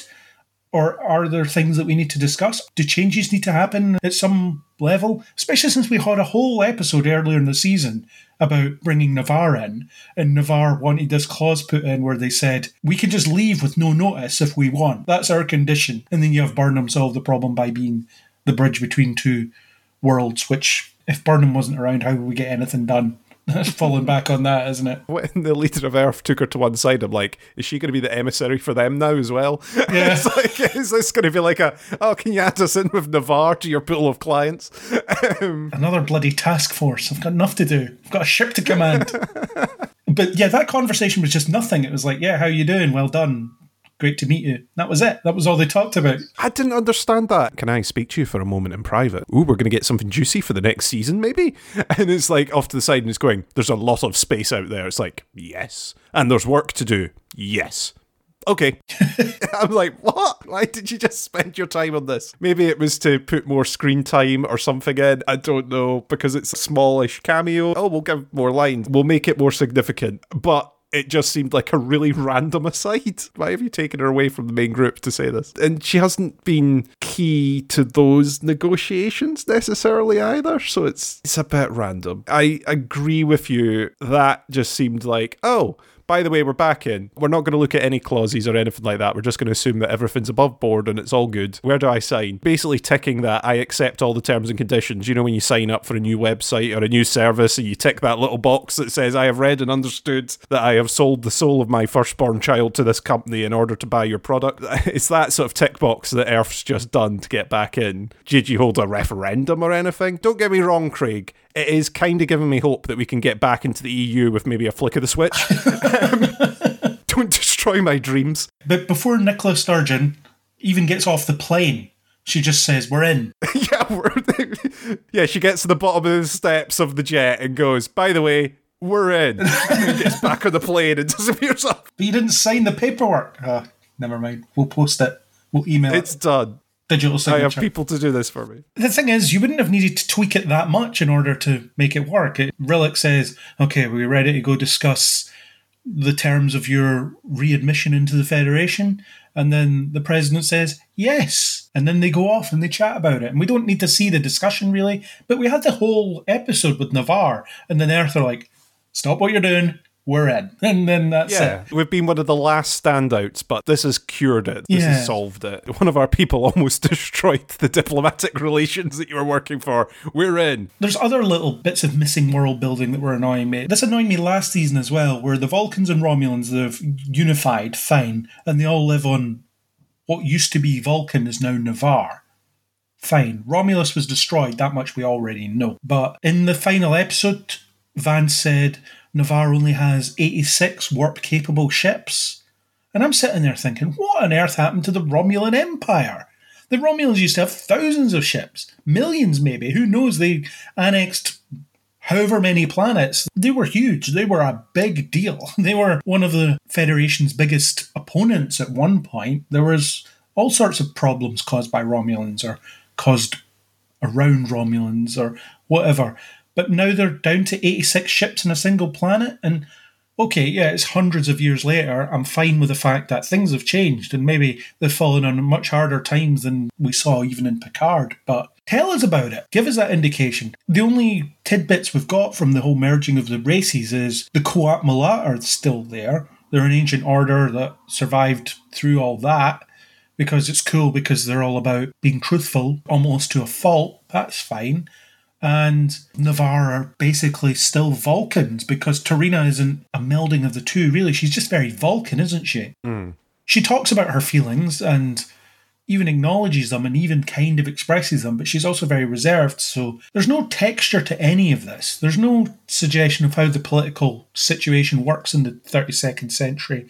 Also, we're still talking about the Emerald Chain, where for most of last season, I assumed they were just a small group of pirates or whatever. Then it turns out they're a huge political force, and then Osiris killed, they're still around, and maybe there's people scrambling for leadership, maybe there's not, we don't know. They're still a threat, but only when it suits them. I just don't understand how any of this works. Yeah, when that casino episode happened, they're like, and these people are from the Emerald Chain. And I was like, oh, they're still a thing. They're still out there. I thought they were gone, but okay, that's a new one. For those that didn't hear the podcast for last season, we do go into great depth about how this is suddenly a political outfit with a cabinet of leadership and governors and all sorts of stuff. We thought Osira was in charge, and then it's like, no, I will take it to the committee and we will discuss things. And it's like, hang on, what happened there? Where did this come from? And it's still a thing. I thought about the Romulan Empire and their fleet. I'm going to headcanon it and say that the burn was very severe on them and that the majority of that fleet maybe blew up and they've not got the resources to build. Yeah, but the Romulans didn't use dilithium. They used artificial singularities in their ships. See, I'm forgetting that. That's another thing. That's why I need Craig's encyclopedic knowledge on a podcast like this to stop me sounding stupid. That's why it annoys me watching the show sometimes, because I'm sitting there being like, okay, if the burn happened, then the Romulans should be taking advantage of this in the old days because, hey, they've suddenly got more ships than everyone because they're not affected because they don't use dilithium. I guess Navarre came into being before the burn happened. I can't remember when they said it happened, or if they did even say it happened. But yeah, I suppose you can account for it in that way, but again, tell us, give us an idea of how things work, especially because you're spending a lot of time with Navarre. Yeah, you're spending a lot of time discussing it. You're spending a lot of time around their leadership, and they're a big player. They're a key player in the show. The future is definitely not as developed, and the political system is not as developed as we'd like it to be. We basically find out things as we need it plot-wise, rather than them expanding that universe out. And there's even a bit of a fast forward at the beginning of this season, because when we leave it last season, they've just started distributing dilithium and trying to get planets in the Federation. The beginning of this season, it's like, oh, we've already got X number of member states, and these people are joining back, and we're negotiating with these people to come back, and we're pretty much rebuilding everything. We've gone from no one being able to get anywhere to everyone being able to get everywhere, and communications all back up, and the Emerald Chain, yeah, that's not really much of a problem. Yeah, we'll mention them later. All that is done almost in little stray lines of dialogue at the very beginning of the season, because I thought that was going to be a lot of the season, was going to be visiting places and trying to pull them back into the Federation kind of thing, and doing a bit more of what they did last season of proving their worth, proving their usefulness, proving the stability of the Federation, which obviously we didn't get. And again, a bit like what I was saying about Species 10C, it's like, oh, that's convenient. So Starfleet is now back at Earth. They've moved the space station. It's now in orbit around Earth. So Starfleet is now back where it was. It's kind of shortcuts that have been put in to certain things so that they can get back to the familiar. But I would rather they explored what's different. What is this world like? And we've not really had the chance to explore it that much. No, because the only suggestion we got from the previous season ending, we're going to go out and give dilithium to people and show them that the Federation is a bunch of good guys that have their best interests at heart and stuff. And they did that in the opening sequence of the season with the butterfly people. When they force the fix on them, actually, we've identified how to fix it, we're just going to do it. And then they do it, and then there's peace. And then they show up in the debate episode, and the leader says, well, we like the Federation now because they helped us not fly into walls or whatever it was. Their radar sense or whatever it was that was being disrupted by planetary orbit or whatever. Yeah, so that was a very quick resolution for that. It was a very quick introduction, I suppose, and a quick resolution. You might as well have almost not done it, but you needed an action beat to open the season, whatever. It was fine. And you had the episode where Giovanni attacked that Federation ship and killed that guy when they were delivering dilithium. Even then you had a bit of a background thing about the Federation are blind to the suffering of individuals because the way that they've set this up is they're delivering dilithium on a larger scale to organisations. So any individual applying, they don't get it because the system isn't set up in that way. And I quite like the background idea of we had to build a system very quickly on the fly. We weren't going to capture everybody, but we were going to help some people, and then the people slipping through the cracks aren't happy and they're stealing it. That's a cool idea. And that's enough to sustain some stuff. And even then, without the DMA being in existence, you could have that. Where the Federation are actually ignoring the fact that individual planets or individual ships or whatever, the smaller scale stuff is going unnoticed because they're concentrating on the bigger stuff. Because the spreadsheet they built only lists the bigger stuff. Or they're only going after who used to be members first. And they're ignoring, again, just people. They're ignoring individuals. New things that have popped up, colonies that are not counted, small operating transports. And star bases, whatever. All these little things. You can do that story without the DMA. And I quite like the idea of, well, the Federation's a bit broken, we have to fix it. And it's these lessons they can learn as they go as well. We've updated our spreadsheet. We've added a new tab. So we're going to pull all this data in and we'll figure it out from here. And we've got people out looking for smaller stuff. We've got plenty of dilithium to go around. Don't worry. We're going to rely on this one resource again. But it's fine, because Sukhal's nowhere near that nebula anymore, and he's never getting anywhere near it ever again, so we won't have this problem ever again, we hope. Assuming that the same freak circumstance doesn't happen somewhere else. The lack of world building annoys me. Yeah, that element, that show that you're describing, I don't know if you watched any of Andromeda when it was on. I did not. It was kind of based off a similar idea of someone going into the future where the Commonwealth as it is in Andromeda, but essentially the Federation is not a thing.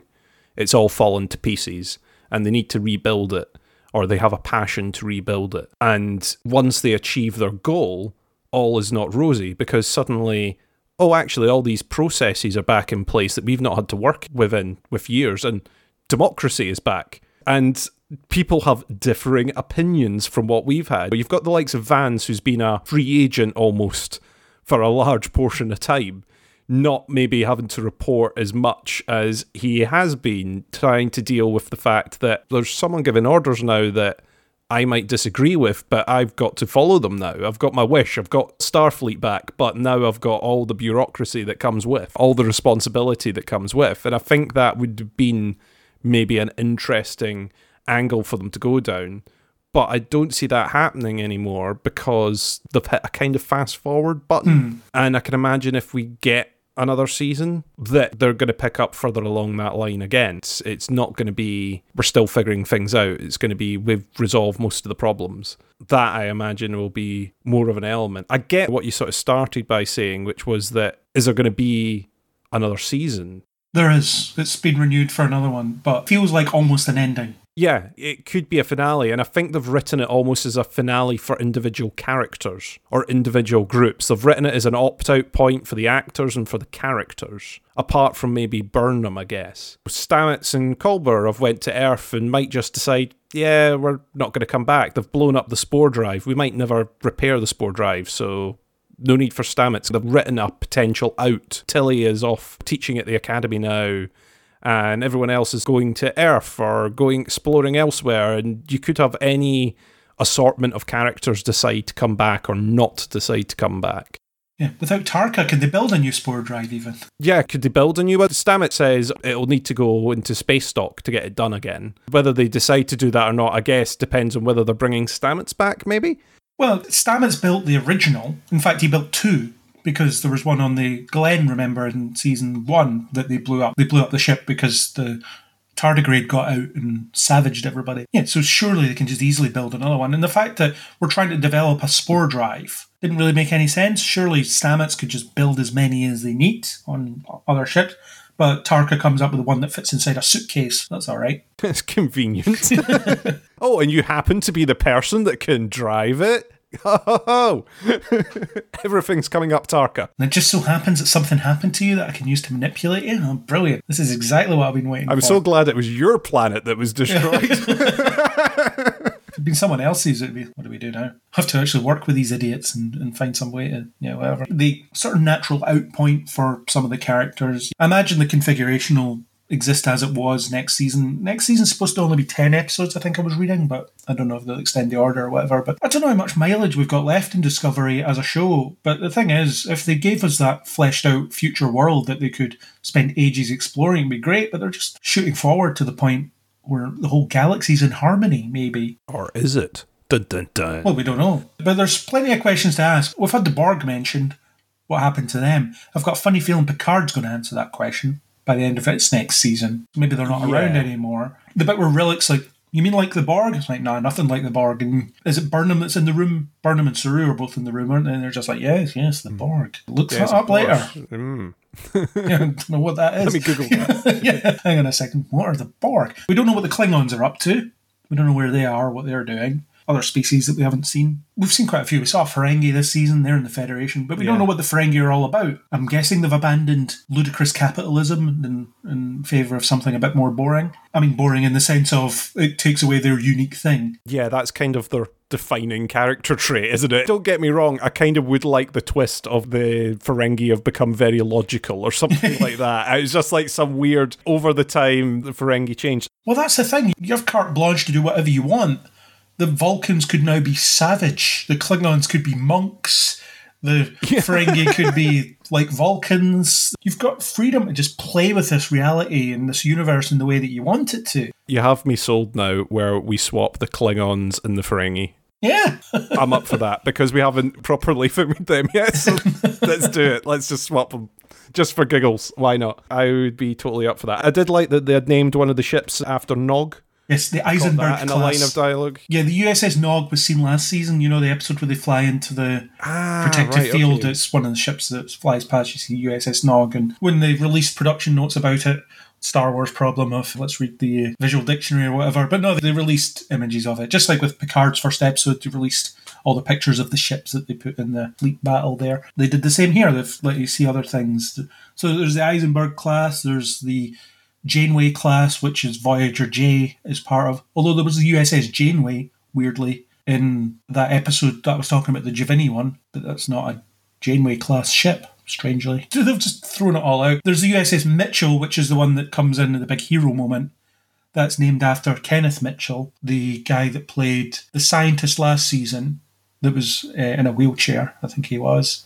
But also the Klingon Cole, I think his name was as well, in season 1. He has, I forget what disease it is he has, but he has a kind of degenerative disease. So they're using the starship names to reference actors or characters that have come before. It's a good way to do it. Yeah, it was neat. I didn't pick it up last season. I don't know if it was said out loud or maybe I don't think it was, no. Maybe it was just printed on and I missed it, but I liked hearing that this season. Yeah, so next season, I don't know. Is it going to be another Apocalypse? Is it going to be something a bit more traditionally Trek? Is it going to be a hybrid of the two? Is it going to be something different?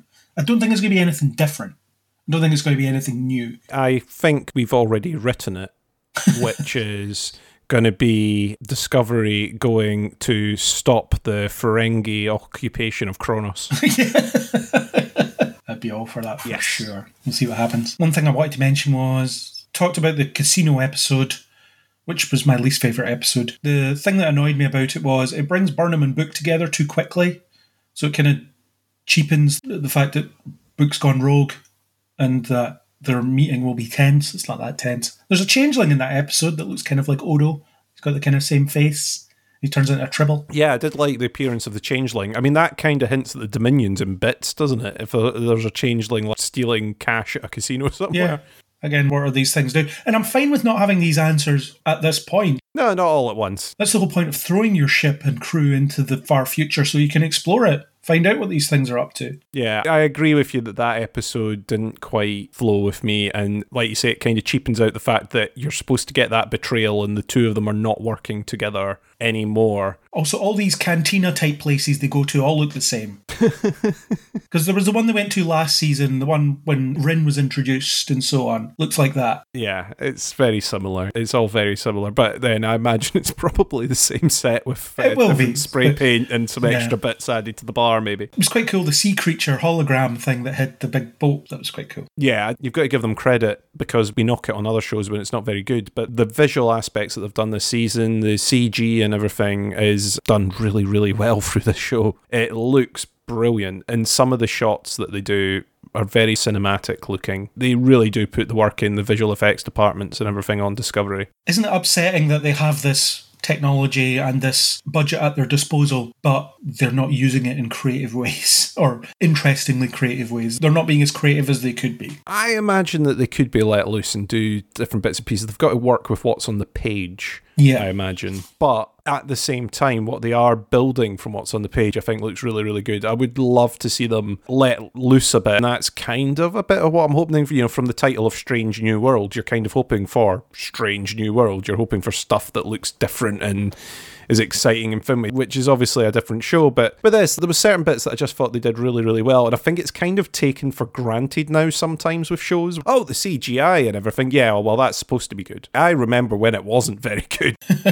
I remember when things looked absolutely terrible in CG. So I think credit where credit is due to the vis effects and everything that they've done in Discovery this season. If only they were being propped up by more creative writing, which kind of sounds ungenerous, especially coming from someone that spoke to one of the writers. But they all love what they're doing. That's the thing. They all are fully committed to the work that they're doing, and they seem to think they're doing things that they're not as well as writers. I think there's some letdowns in there, but I would say overall this season it's not been awful. Like we've said, there's some absolute gold dust elements peppered through the season, and I think that's why it highlights some of the stuff that doesn't work so well, is because there are these moments where you go, wow, look what they've done, look what they've created, but then it's next to something else and you go, oh, they've also done that. So on that note, we should start to wrap up. So is there anything else you want to say about season 4 of Discovery?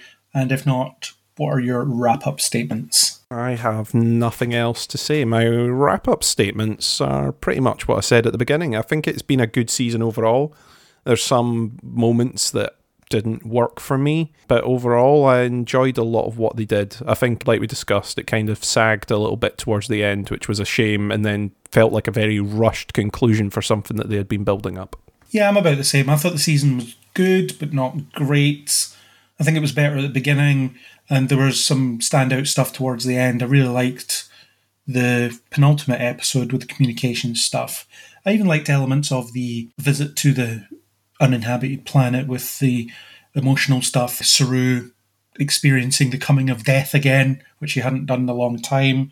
Even Detmer revisiting some things that she thought she'd pushed down, all that stuff. That was some pretty good stuff. But yeah, I think overall the pacing was all over the place. There was a lack of urgency towards the end. They could have wrapped up the DMA plot within 6 episodes, really, within half the season, and then did something else. But it's all one long, continuous story. At least it isn't for 23 episodes like it is in the CW shows that we criticise so much. The Flash, for example, another kick in for The Flash.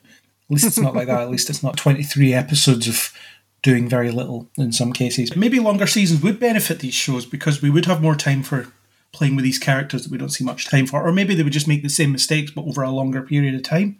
I don't know. Let's hope we don't find out, I suppose, in that respect. But we're getting another season. It's hard to say what the season will be because they've sort of reset to factory settings at the end of this season in favour of what will come next, I suppose.